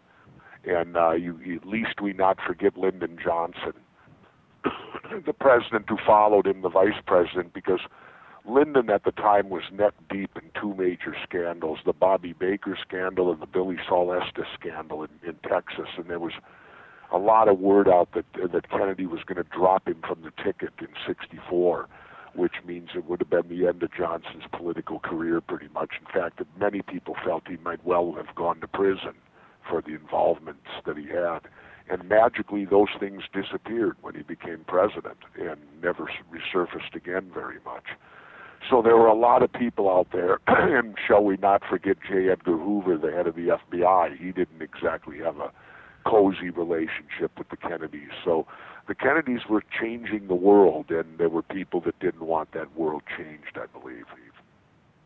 I tend to agree with you there. Now, I guess the big question of all the people that you just named off, who do you think was actually involved in the plot?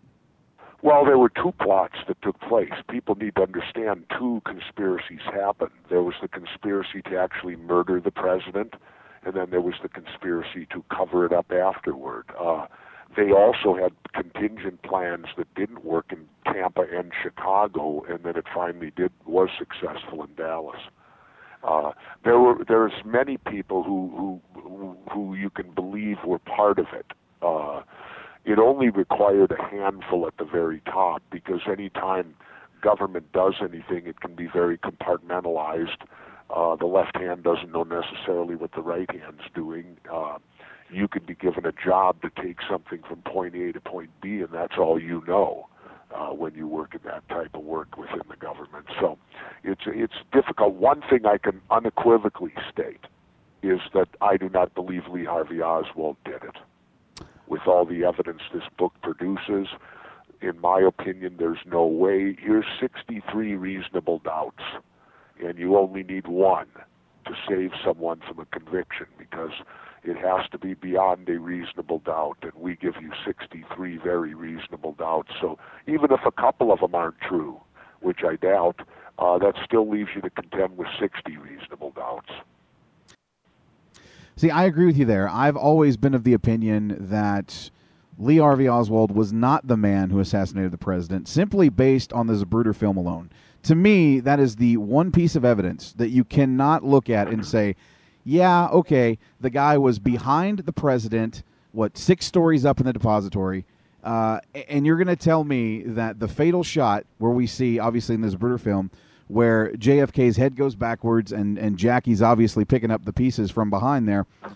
Again, the magic bullet theory just doesn't work for me. You're going to tell me that it was fired from behind, it went through Wallace, through the seat, and then back through and popped JFK's head? No, I don't think so. To me, that is the one outstanding piece of evidence that proves that he was not the shooter. Well, and if you look at, first of all, you would have never seen the Zapruder film had it not been for Jim Garrison, the district attorney of New Orleans, because the Time Life, who's at that time was highly connected to the CIA, they had possession of it, and the American people were never, ever going to see it. So we owe a debt of thank you to Jim Garrison, who brought that trial down in New Orleans that the JFK film by Oliver Stone was based upon. Otherwise, you would have never seen the Zapruder film. Second of all, in the Zapruder film, notice when Kennedy reappears from behind the sign, the Stimmons Parkway sign or whatever it is, he's already clutching his throat. You can clearly see, and all the doctors at Parkland said he had an entrance wound to the throat, where he was taken immediately after the shooting, and these were highly qualified doctors and nurses. It was a trauma center. Most of them had combat experience. And you're going to tell me when they bring the President of the United States in there, you're not going to know what you saw, as a doctor or a nurse. And we've listed them by name and what they testified to. And it's absurd when you read the testimony of the doctors and nurses at Parkland Hospital, and then you try to match that up with that garbage that came out of the Warren Commission. Well, why Oswald? I mean, out of all the people possibly to put the blame on, I find myself asking, why this guy who claims he had nothing to do with it? Why not? Well, Oswald was a low-level government operative, and whenever a coup d'etat happens, an overthrow of the government, you cannot have a trial, which they didn't, by killing Oswald on Sunday. And by the way, Jack Ruby and Oswald knew each other, and Ruby had said that he had known Oswald since he was a kid. So that changes the whole thing. The Warren Commission said there was no connection between the two of them. That's not true. And but in a coup d'etat, you can't have a trial, and you have to blame someone. So they had to set up a patsy. They had 2 other planned operations, both in Tampa and Chicago, and Chicago operation was identical. They had a patsy up there, too, waiting in the wings, because they have to offer someone up to the public. Someone has to be sacrificed to the public so we could all hate that person and give us closure. And it was funny because I did Fox Business the other day with Tom Sullivan, and when he did the intro to me, he introed the book as Convicted Killer Lee Harvey Oswald. And as soon as we came on the air, I corrected him. I said, Lee Oswald wasn't convicted of anything. Lee Oswald never had a trial. Why do you in mainstream media introduce, that's done on purpose, so that it's psychologically put into your head that he did it. Convicted killer. He was not convicted of anything, and this book of mine proves unequivocally he could have never been convicted. Well, I mean, yeah, I mean, obviously you don't have a trial, and the press is using the word convicted. I mean, that right there tells you something. That, my God, it's a lie. It's a blatant lie, and it amazes me how many people, hearing you say that, don't pick up on that. Well, the thing is also, too, is they always say if there was a conspiracy, people would have talked. Well, people have talked. It's just that mainstream media hasn't reported on them. Richard Nixon, the president, on the infamous Watergate tapes, on those tapes, he states that the Warren Commission was the biggest hoax ever perpetrated on the American people. So there you have a president of the United States saying on tape that the Warren Commission was a hoax. You know, I mean, I guess we're to just ignore that and think that Nixon was just speaking out of touch or whatever. I don't know. But, and there's been, on my TV show, we had the confession of E. Howard Hunt to his son, St. John Hunt, deathbed confession. And you clearly see Howard Hunt has all his faculties. And this is a guy involved in Watergate, a CIA man. And he described everything and said that it absolutely was a conspiracy. He was on the fringes of it. He wasn't a major player, but he named the major players. Cord Meyer, Lyndon Johnson, David Sanchez Morales, and right down the line. And I thought it would be headlines in the paper the next day. You know, Hunt admits to involvement in Kennedy slaying. Not one word. Not one word. And here is a guy absolutely who could have been involved in it with his background. And not a word said in mainstream media to this confession. And in fact, between that one and Judith Ferry Baker, who knew Lee Harvey Oswald very well in New Orleans, both of them were supposed to be on 60 Minutes, and at the last minute were pulled and never aired. Wow. Wow, unreal. You can talk to these people about it. You know, they'll tell you that, St. John Hunt, I was the first person that aired his because 60 Minutes was going to run with it, and then all of a sudden word came down from up above, get rid of it. And so they did. And then they did it to Judith Ferry Baker, too. She lives she was Oswald's mistress in New Orleans, and she was in Miami when he was killed, and David Ferry called her and said, Judith, if you want to live, you got to disappear. And so she did. And she's just come out in the last, 5 or 6 years. She lives in Sweden, and they've really given her asylum because they know what she knows. Wow. You know, in your book, you also mentioned Mary Pinchot Mayer, who was one of JFK's mistresses. Yeah. And she was shot. She was raising her voice. She was also the wife of Cord Meyer, okay, who was named by Howard Hunt as being one of the orchestrators. So there's another motive. The president's having an affair with your wife, you know. So, but they'd had a long-standing one, and she was partly responsible for guiding Kennedy towards his movement towards peace, and rather than war. And she was very angry at his murder, and she was mouthing off a great deal about things she knew, having been the wife to this high-echelon CIA guy. And, and she was saying a lot of things that people didn't want said, and so Mary was silenced on her morning jog by a couple of bullet shots to the back of her head. Wow. Surprising they didn't call it a suicide. Because if you read about what happened to Dorothy Kilgallen, she was a nationally syndicated columnist, and she never believed the Warren report. She got the only interview with Jack Ruby, and she came out of that interview and she said, I'm going to bust the Kennedy case wide open. A week later, she's found dead, and they said she committed suicide in her Manhattan apartment. Yet all of her notes on Kennedy mysteriously disappeared. Doesn't make sense. Doesn't sound like a coincidence. Well, I guess they'd have you believe that it is. but I don't. You know, especially when, as I said, all her notes on Kennedy were taken and stolen. So obviously she was murdered for that purpose, to silence her and take whatever knowledge Jack Ruby gave her. In your book, you mention, and this to me is absolutely terrifying, 18 eyewitnesses died or were murdered soon after JFK's death. I mean, 18.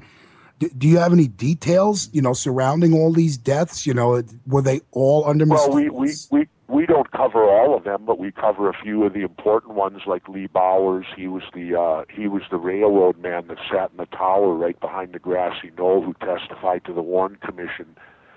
And we give his testimony complete in the book, where he states he saw something out of the ordinary in a flashlight happen behind the picket fence, and it caused him to get his attention.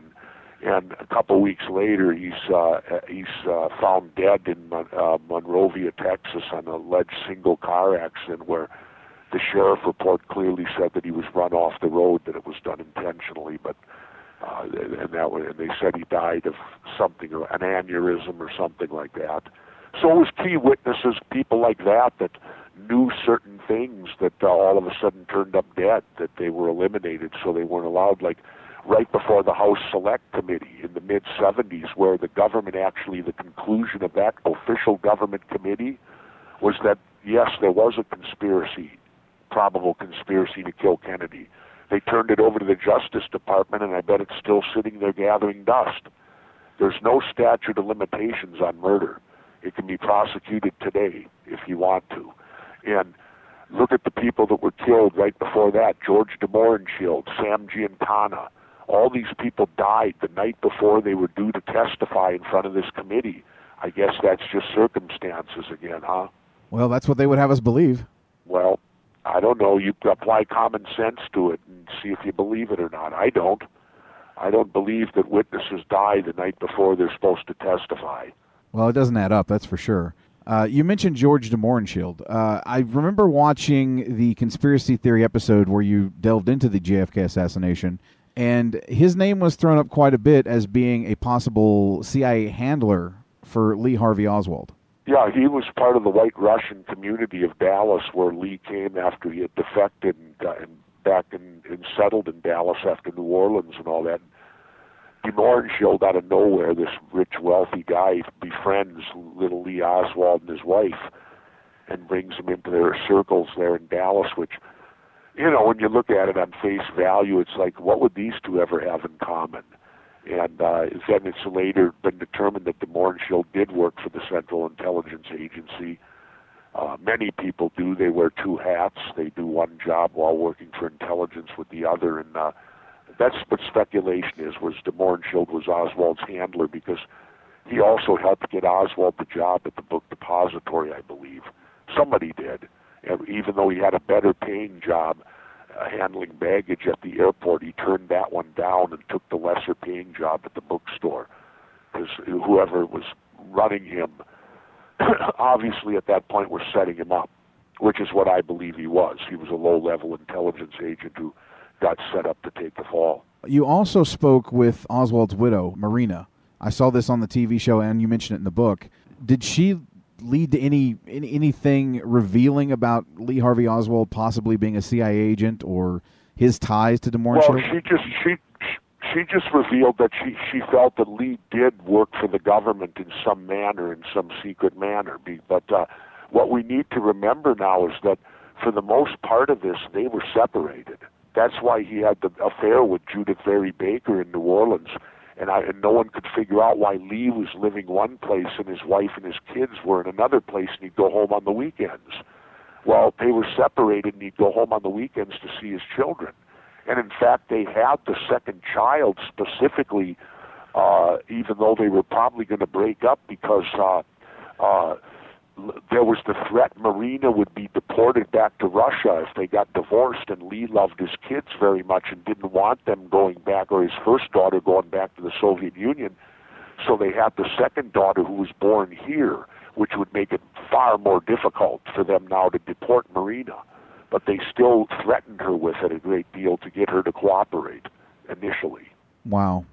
You know, logistically, I find it fascinating that you attempted to recreate the quote-unquote perfect shot with the same exact rifle. Why, logistically, wouldn't it have been plausible for this to have happened the way they claim it happened? Well, because you can't, the rifle's terrible to begin with, and they said that he brought it in like curtain rods. Well, I'm looking at it right here, the rifle in front of me, and it's impossible. I'm 6'4", and this rifle has an unusually long wooden stock to where the barrel only sticks out about 4 or 5 inches past the wood. So if you break this weapon down, you'd have a wood stock that would be utterly impossible to put under your armpit, like the Warren Commission tried to say, that he carried it in a bag and told his coworkers it was curtain rods. Well, it probably was curtain rods, because this weapon could not have been carried like they said. I couldn't do it, and I'm at least 6 inches taller than Oswald at his highest measurement. And also, the weapon's horrible, and it's a bolt action, and there's no way. We wanted to recreate to see if you could get off the shots in the amount of time, and it's impossible. And if you don't believe me, read the book and believe Carlos Hathcock, who's the greatest Marine Corps sniper in history. He's the head instructor at the Quantico Sniper School. They recreated it for him, and he attempted to do it 10 times and could not. Now, bear in mind, when you go into the military, they give you batteries of tests because they want to use you to the best of the abilities you have. They want to channel you that way. Oswald was not 0300 infantry. Oswald was a radar technician, which means, in other words, he didn't carry a weapon. He looked at a radar screen. And you're going to tell me, common sense, that the greatest sniper in Marine Corps history can't make the shots, but this Marine radar technician can? I'm not buying it. And I couldn't make the shots either. And I still qualified expert at age 50 when I was governor with an M16. So I can still shoot, and you could not do it. You couldn't work the bolt fast enough. The first shot would be the most accurate one. Here it's the least accurate. The third shot would be the least accurate, and it's the most accurate. Nothing adds up when you apply common sense to it. Well, I know nothing about, weapons or sniping or anything like that, but I do know there's wind involved. I mean, there's you have to shoot from a distance. You have to obviously shoot higher because the bullet drops with distance. And this guy's you also have a very weird shot. Instead of taking the shot directly at you, which he could have done in that sniper nest, he waited till the car turned and was moving away from him. It was blocked out by a Texas oak tree, because I've been there. And it's also the most difficult shot. It's a shot going away from you and dropping. And that is the hardest shot to do if you're shooting at something. There's something that's going away from you and dropping. Because a rifle has a tendency to rise up as you shoot it. So you'd have to compensate for that, the dropping of the target, and you would have to shoot lower than you normally would. And it just could not be done. Plus, they have the acoustics that day, and 2 of the shots came right on top of each other, like bang, bang. And when you listen to that, you know that there could be no recycling of the bolt, because the recycling and getting a new cartridge into the chamber to shoot would take in itself 2.5 to 3 seconds to complete. And 2 of these shots are right on top of each other. So they obviously came, and they sound different. So they obviously came from separate weapons. Wow. And the list goes on and on. I mean, you can take the X-rays of the president's head. It had metal particles throughout his entire head, skull. That means he was hit with a flangeable bullet, or a bullet that explodes or breaks into pieces. The Mannlicher Carcano is a Geneva Convention military weapon. It can only shoot a full metal jacket. It can't shoot a flangeable bullet. So that proves right there that the headshot did not come from the Oswald rifle. Wow. Well, all of it's in the book, so I urge people, it's a great read. Once you start on page 1, it'll hook you till the last page when you read all of this one after another of the 63 reasons that we know, which are factual. They're not me making them up. They're government documents. They're reality. They're things that were said. They're interviews. And when you put all the pieces together, it's like a big jigsaw puzzle. Well, eventually you put enough pieces, you get a picture of what the jigsaw puzzle is.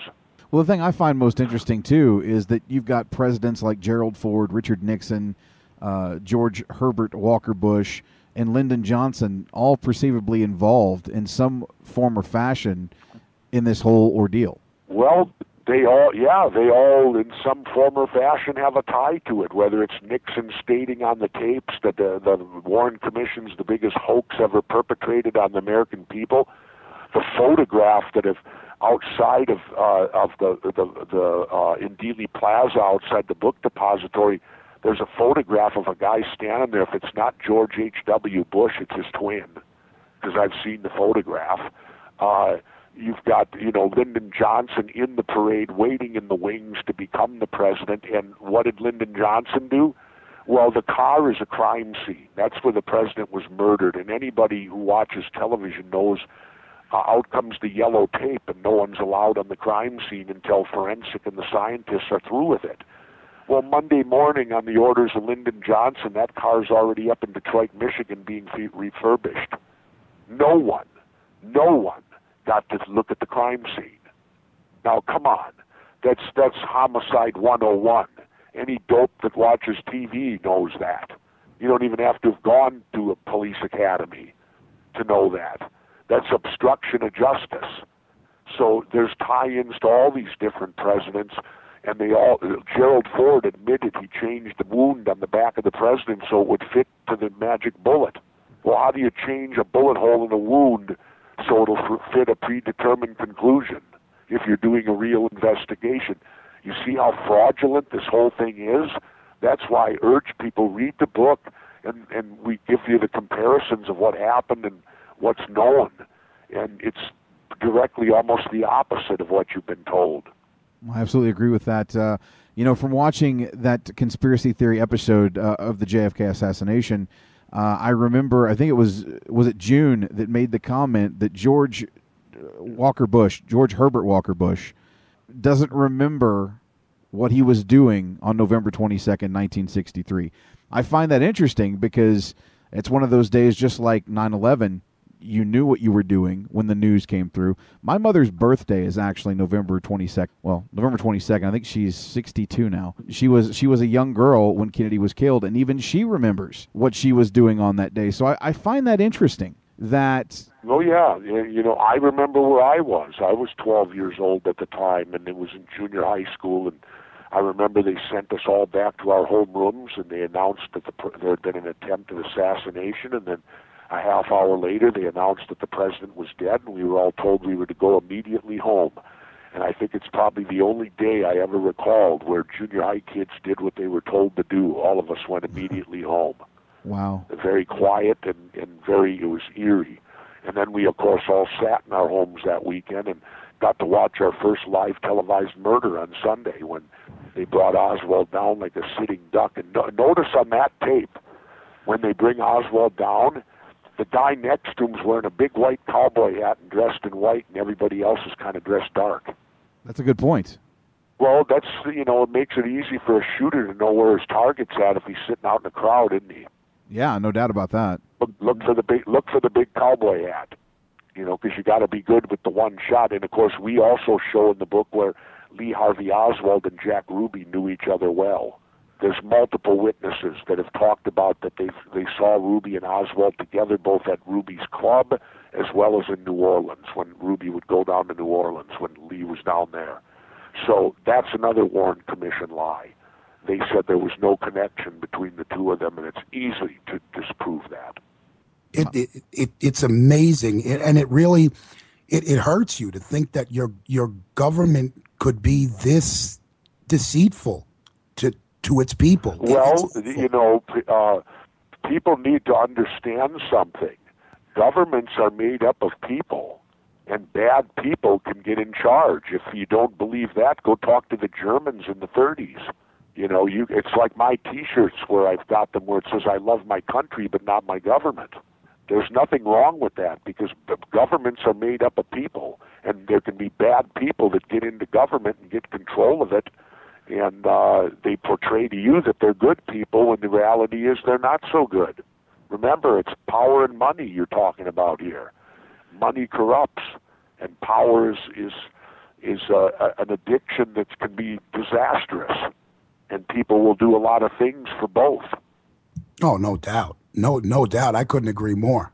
You know, speaking of the governments, I know Bronx, or Tony, you wanted to talk about this earlier, but what are your thoughts on just the craziness that's going on with our government right now with the shutdown? I am embarrassed to be an American citizen right now. Well, to me, it shows clearly that these two parties put themselves first and their money people second, which I've been saying for 10 years now. I've written books on it. I'm pounding my head on the wall asking why we continue to elect Democrats and Republicans. When you look at a case like this where Congress has a 10% approval rating and yet they all get reelected, well, then isn't it really kind of our fault? Yeah. Because we have the power. We have the power to elect and not elect. And everyone here thinks that there's a difference between the two. There's not. If you think that the Republicans were bad, so next time you're going to vote for the Democrats, you're not going to get a new government. You're going to get the same thing.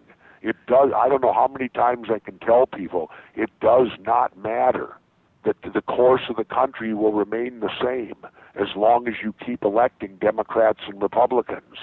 They're much like what's his name? Ralph Nader called them the two-party dictatorship. Well, they are that. And people who think because they switch from voting from one party to the other that they're changing the course of government, I got news for you, you're not. It doesn't matter. You have to vote for someone other than a Democrat or Republican. Then you're taking a vote that does matter. If you vote for them, it does not. Your vote doesn't matter. See, I agree with you there. I think that for the last several years, we've really had a lack of options, especially the last election. No, you had an option. You could have voted for who I voted for, Gary Johnson. Gary was the former governor of New Mexico, former Republican. He ran under the Libertarian banner. I don't vote for Democrats or Republicans. When you walk in that booth, there's more options than them, and I exercise those options every time I vote. I refuse to vote for them, so I could put a bumper sticker on my car, don't blame me, because I voted for Gary Johnson the last election. And that would be what I would do if I ran. I would run under the simple premise I would give the people the opportunity to vote for their first candidate since George Washington, elect a president since George Washington that does not belong to a political party. Imagine that. The father of our country is the only president we've ever had that doesn't belong to one of these gangs. Well, I call them gangs. Are the American people somewhat brainwashed into thinking, it's always like I hear, you have to vote for one or the other. Third-party candidates are no good. I've actually heard people say that, and it amazes me. Yeah, you are brainwashed to believe that. You're also brainwashed to believe that you're supposed to vote for the winner. No, you're supposed to go vote your heart and conscience, and if your candidate finishes 10th, so what? You voted your heart and conscience. You did your civic duty. And, always remember what Jerry Garcia, the late great guitar player for the Grateful Dead, said. He said, if you're made to pick the lesser of two evils, you're still picking evil. Wow, that's awesome. And he's correct. And he's correct. He's completely correct. So when you pick of these two parties, it means you're still picking evil. And until our country wakes up to that fact, then we're going down this road. And they've got you. The easiest way to start, it could be done locally. And that is, why do we allow party names on an election ballot? That's done for a reason, It's done so that if you're conservative, you don't have to know who the candidates are. You just look for the word Republican. If you're liberal, you look for the word Democrat. If they remove those gang symbols, as I call them, from the ballot, well, then it would be inherent for us as citizens. We'd have to educate ourselves. What does John Smith stand for? Now, they could still endorse. They could be political action committees, and you could still get the Republican or Democratic endorsement like you get a teachers' union endorsement or the firemen's union endorsement, whatever it would be. But why do we put their names on the ballot? They should be removed to where only the candidate's name goes on the ballot. Oh, yeah. I mean, I know I have a friend of mine who is, he's a Republican. And it's like, I'm just going to vote Republican down the board. I'm like, did you even listen to what these guys had to say? What's wrong with you? Well, that's the way that it is, and it's set up that way by them to make it simple and stupid, because really they don't want you voting. Why do you think they're always trying to bring these voting laws to limit it down, to cut more people out of the process, to, high voter turnout they can't control as much.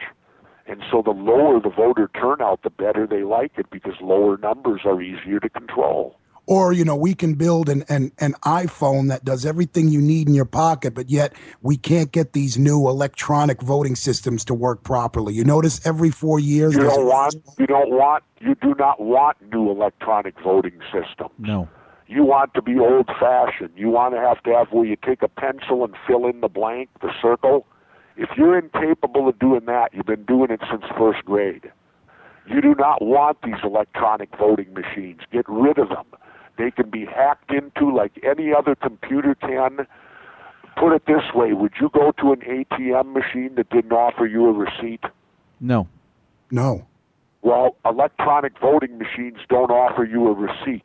There is no way for you to know explicitly that when you push the button for one candidate, that it was recorded for that candidate. It may be recorded for the opposite candidate. You have no way of knowing. And there's no way to do a recount, because all they do is give you numbers like an adding machine. 5,400 for this candidate, 7,000 for that one. Where what you want are the individual old-style ballots. We have them in Minnesota. We've had recounts here, and you can rest assured they were accurate, because you can count every vote one at a time by filling in, you see the blank and the circle filled in. That's the voting we want. We do not want these machines. Don't allow them to put them in, because they can be hijacked just like any computer. They can be hacked into, and as I said, you wouldn't go to an ATM machine that didn't offer you a receipt. What's ironic about all this is I'm a 12-year computer technician by profession, and I'm also a disabled voter. So here in New York, I love it. I get the absentee ballot, which works exactly the way you mentioned. But in a lot of states, unless you're disabled, you're not given that option. You have to go to the polls. Right, but the thing is, do you know who you vote for then, or do you do it on a voting machine? No, I fill in the little circles and put it in the mail. There you go. And there's nothing wrong with doing. That's the way all voting should be. You do not want these machines, because like any computer, they can hack into them, and you have no way of knowing if the machine is accurate or not. No way of knowing. I agree with that. I think that's the way they should go. In fact, in my book, Conspiracy Theories, American Conspiracies, we cover the elections of 00 and 04, and there to me in 04 was major voting fraud in Ohio because of those machines that allowed George Bush to get elected again. He should have never been elected the first term. Well, that was due to the Supreme Court doing something unconstitutional. When they appointed him president, they had no right to do that. That was a state issue down in Florida, and they had no business making the determination for the state. So, but those two things aside, they've happened, it's over with, and we got to deal with what we got today. Very true. There's been a lot of talk and speculation that in 2016 you are actually looking to run for president. Are you still entertaining that thought? I entertain it, but I got to see something that would make it happen, and I have to have someone like Howard Stern for my own reasons of keeping my integrity.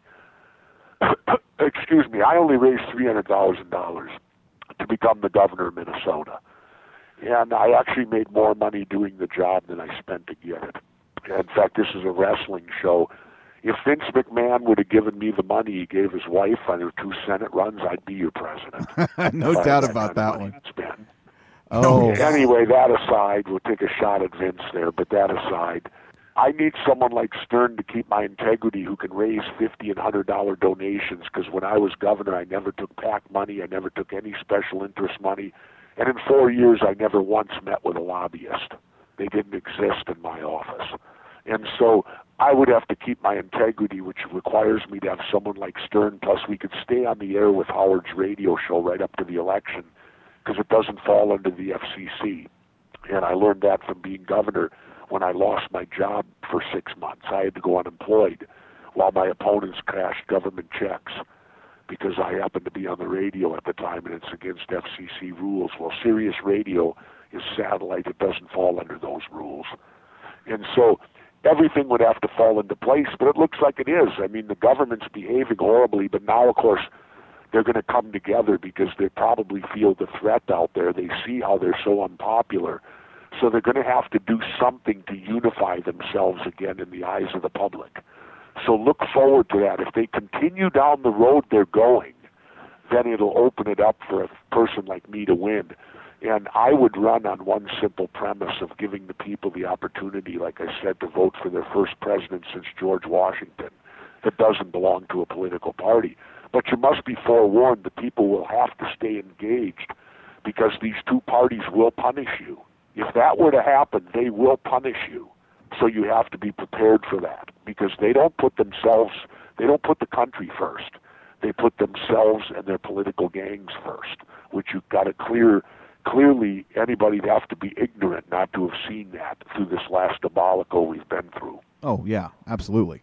I was pumping my fist and was so proud of you recently when during the shutdown you said, why should we pay taxes during a government shutdown? You know, I'm paraphrasing you, but you basically said that if you don't go to work, you don't get paid. They're not working. Why are they getting paid? Yeah, exactly. And they're not providing us the services that we're paying for. When they're collecting full income taxes, for the number of days they're out, if it's 12, if it's 14, we should have a reduced number cut our income taxes in half that day because they were not providing the services that they were supposed to be providing that we were paying for. And why, as a citizen, should we have to pay if we're not being provided those services? When it's their fault, they shut them down. It wasn't the fault of we, the taxpayers. It was their fault. They couldn't, and they should all be fired. Think about it for a moment.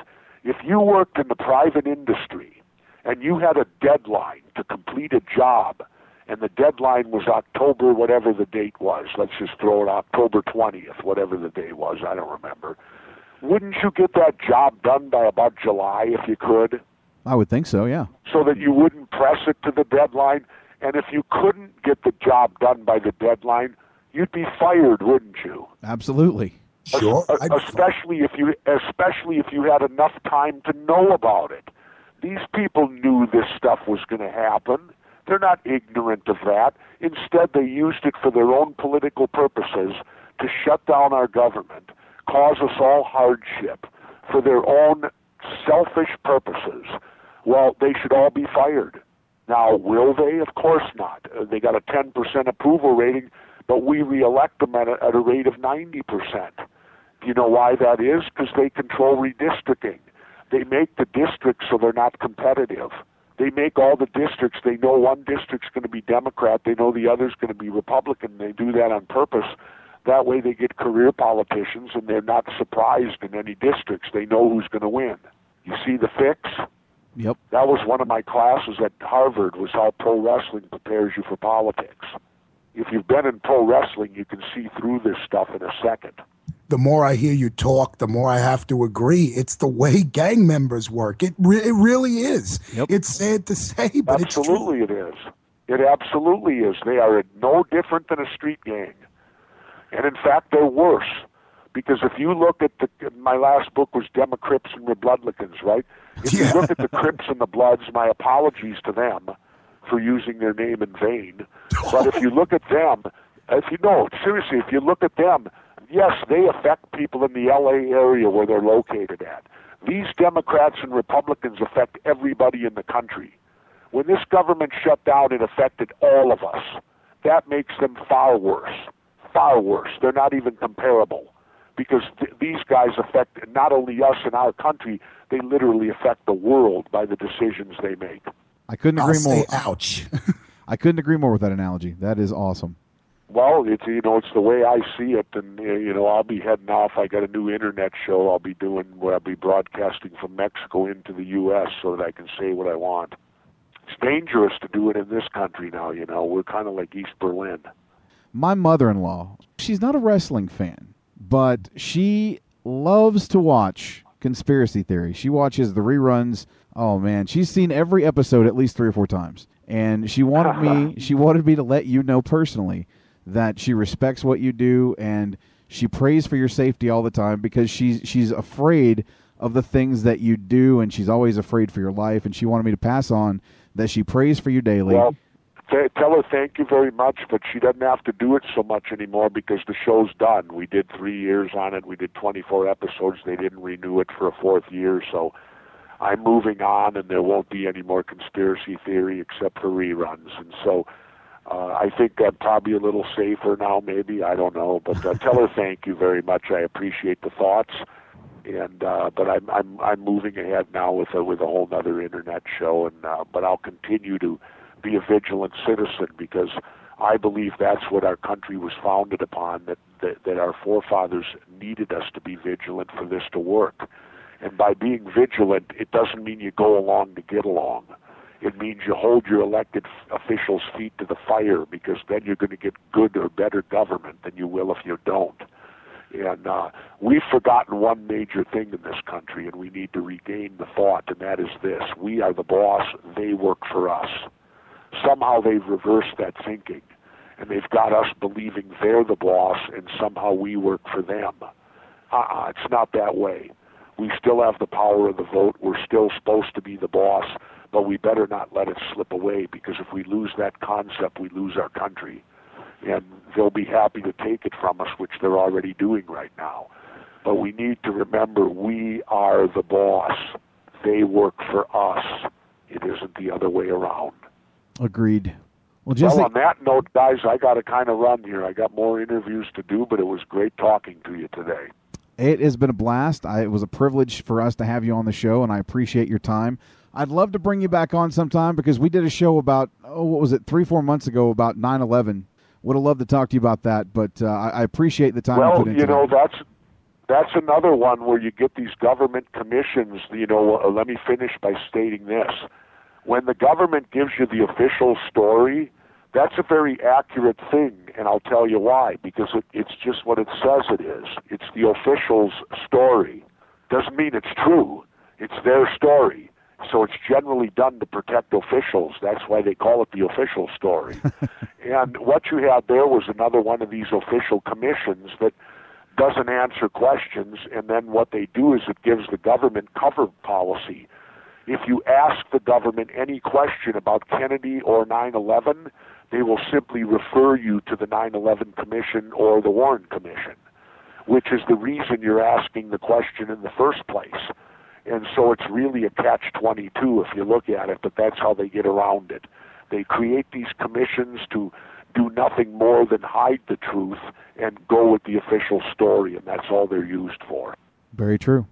And thus endeth the lesson for today from me anyway. Guys, thank you very much. Look forward to doing it again. Thank you, Jesse, and hopefully we'll talk to you in the very near future. Good luck. Thank you, Governor. All right. Bye-bye. Take care. All right. Bye-bye.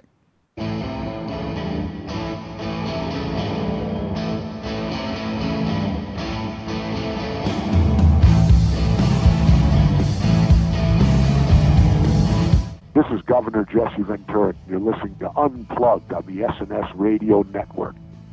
Keep listening.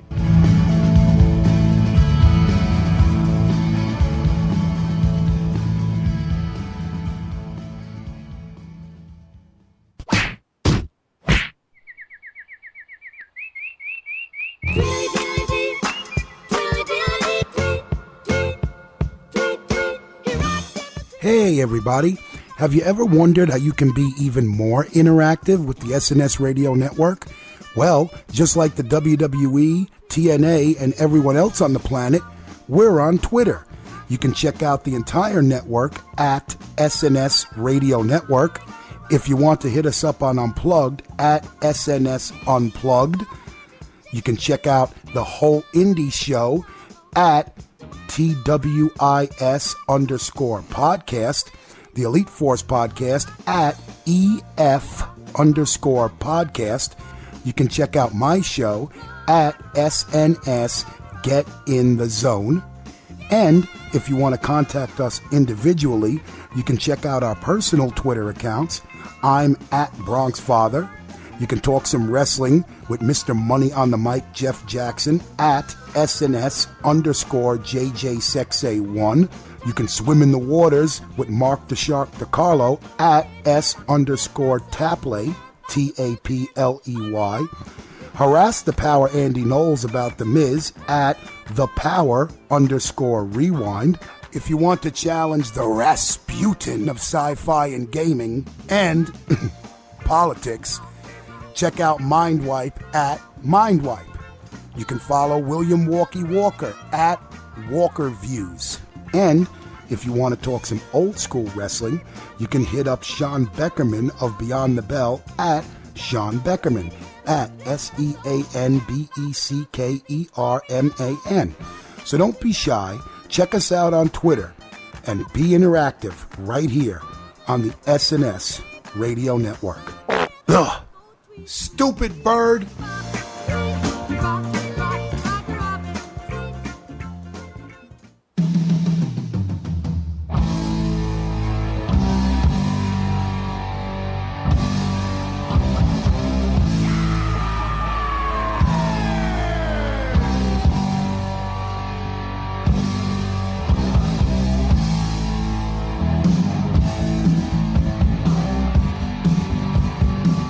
Now, back to SNS Unplugged with Bronx and JJ on the SNS Radio Network.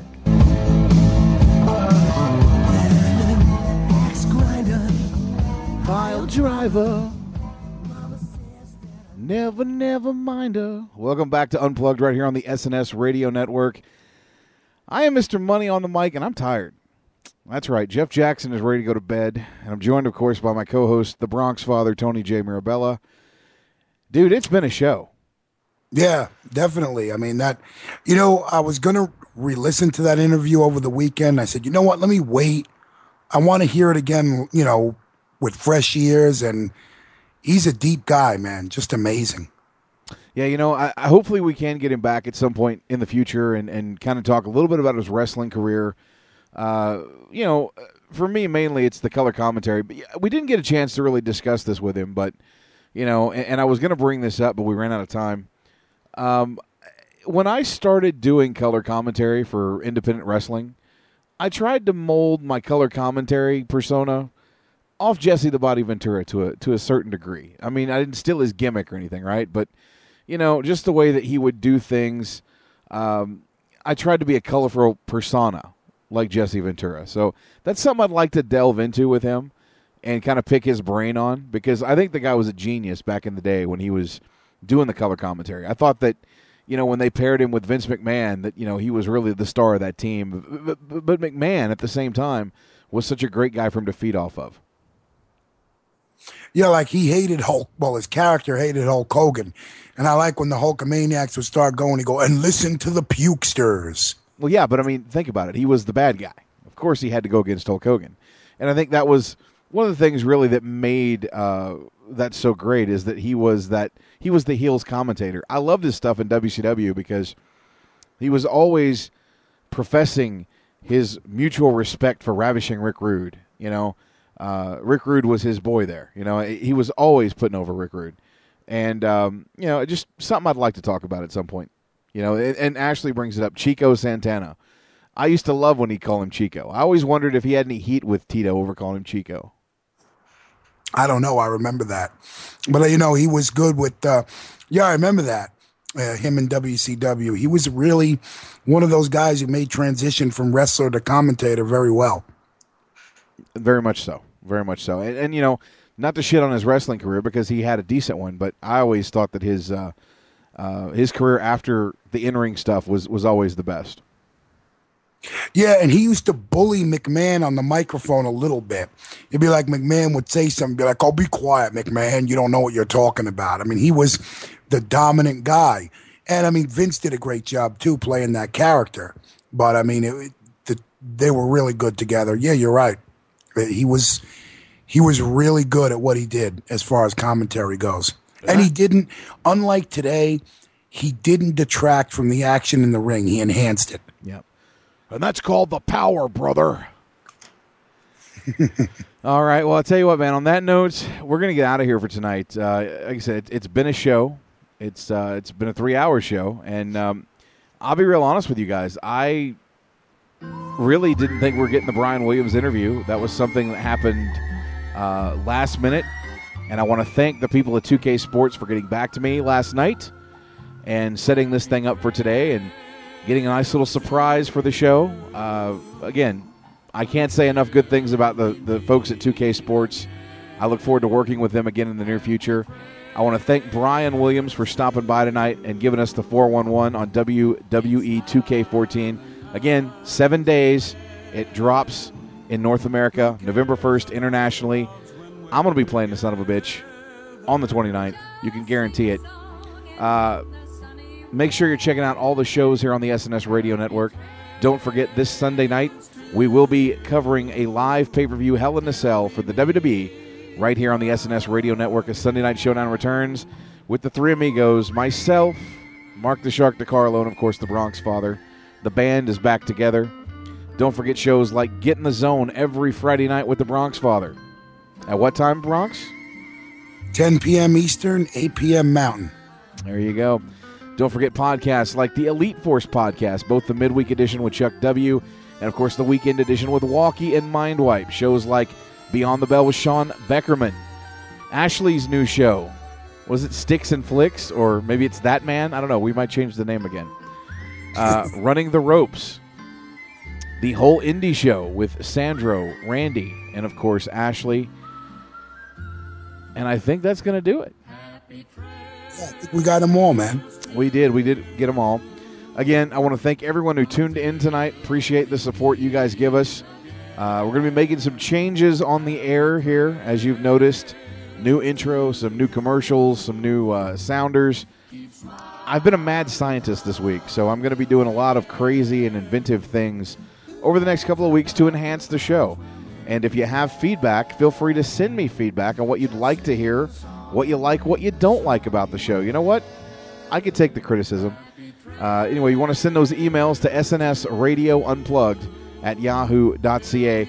On that note, until we meet again, on behalf of the Bronx Father, Tony J. Mirabella, I'm Mr. Money on the Mic, Jeff Jackson, and we'll see you next week for another edition of Unplugged right here on the SNS Radio Network. That being said, we're going to close it out with a special song of the night. Kind of goes out to Daniel Bryan. So we'll see you Sunday for Sunday Night Showdown. Happy trails, my friends. Happy trails.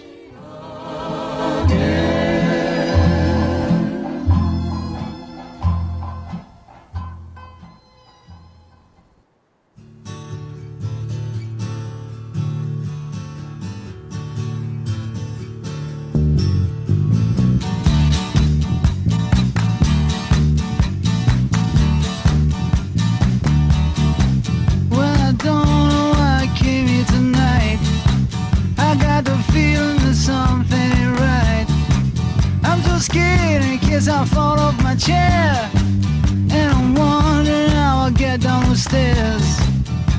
Clowns to the left of me, jokers to the right. Here I am, stuck in the middle with you.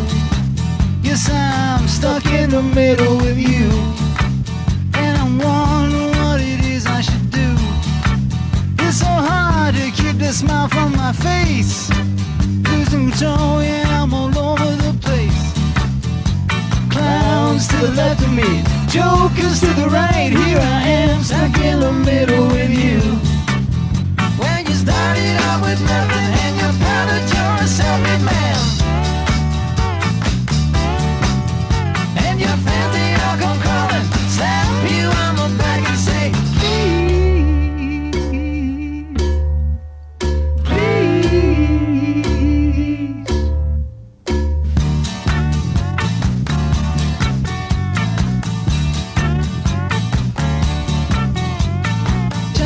some sense of it all, but I can see it makes no sense at all.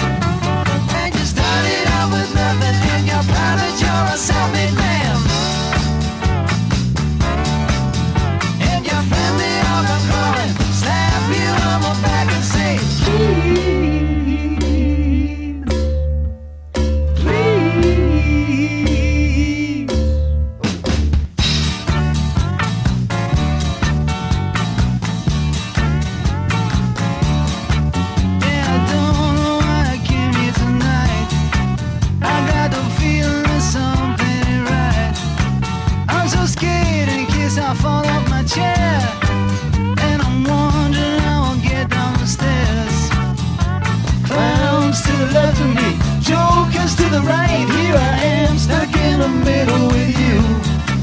Yes, I'm stuck in the middle with you. Stuck in the middle with you.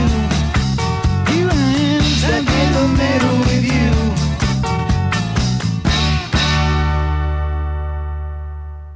Why is it when I hear this song I want to torture somebody?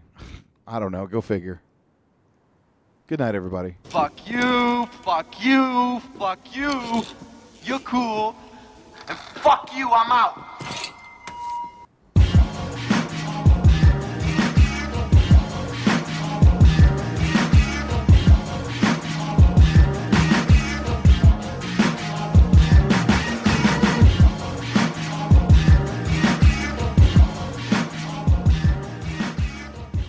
SNS Unplugged is not affiliated with the WWE, TNA, or any other wrestling and or entertainment organization, and is exclusive to the SNS Radio Network. This podcast is intended for entertainment purposes only. This podcast might not be suitable for all ages. Parental guidance is suggested. You 4L bitches. Unplugged for life.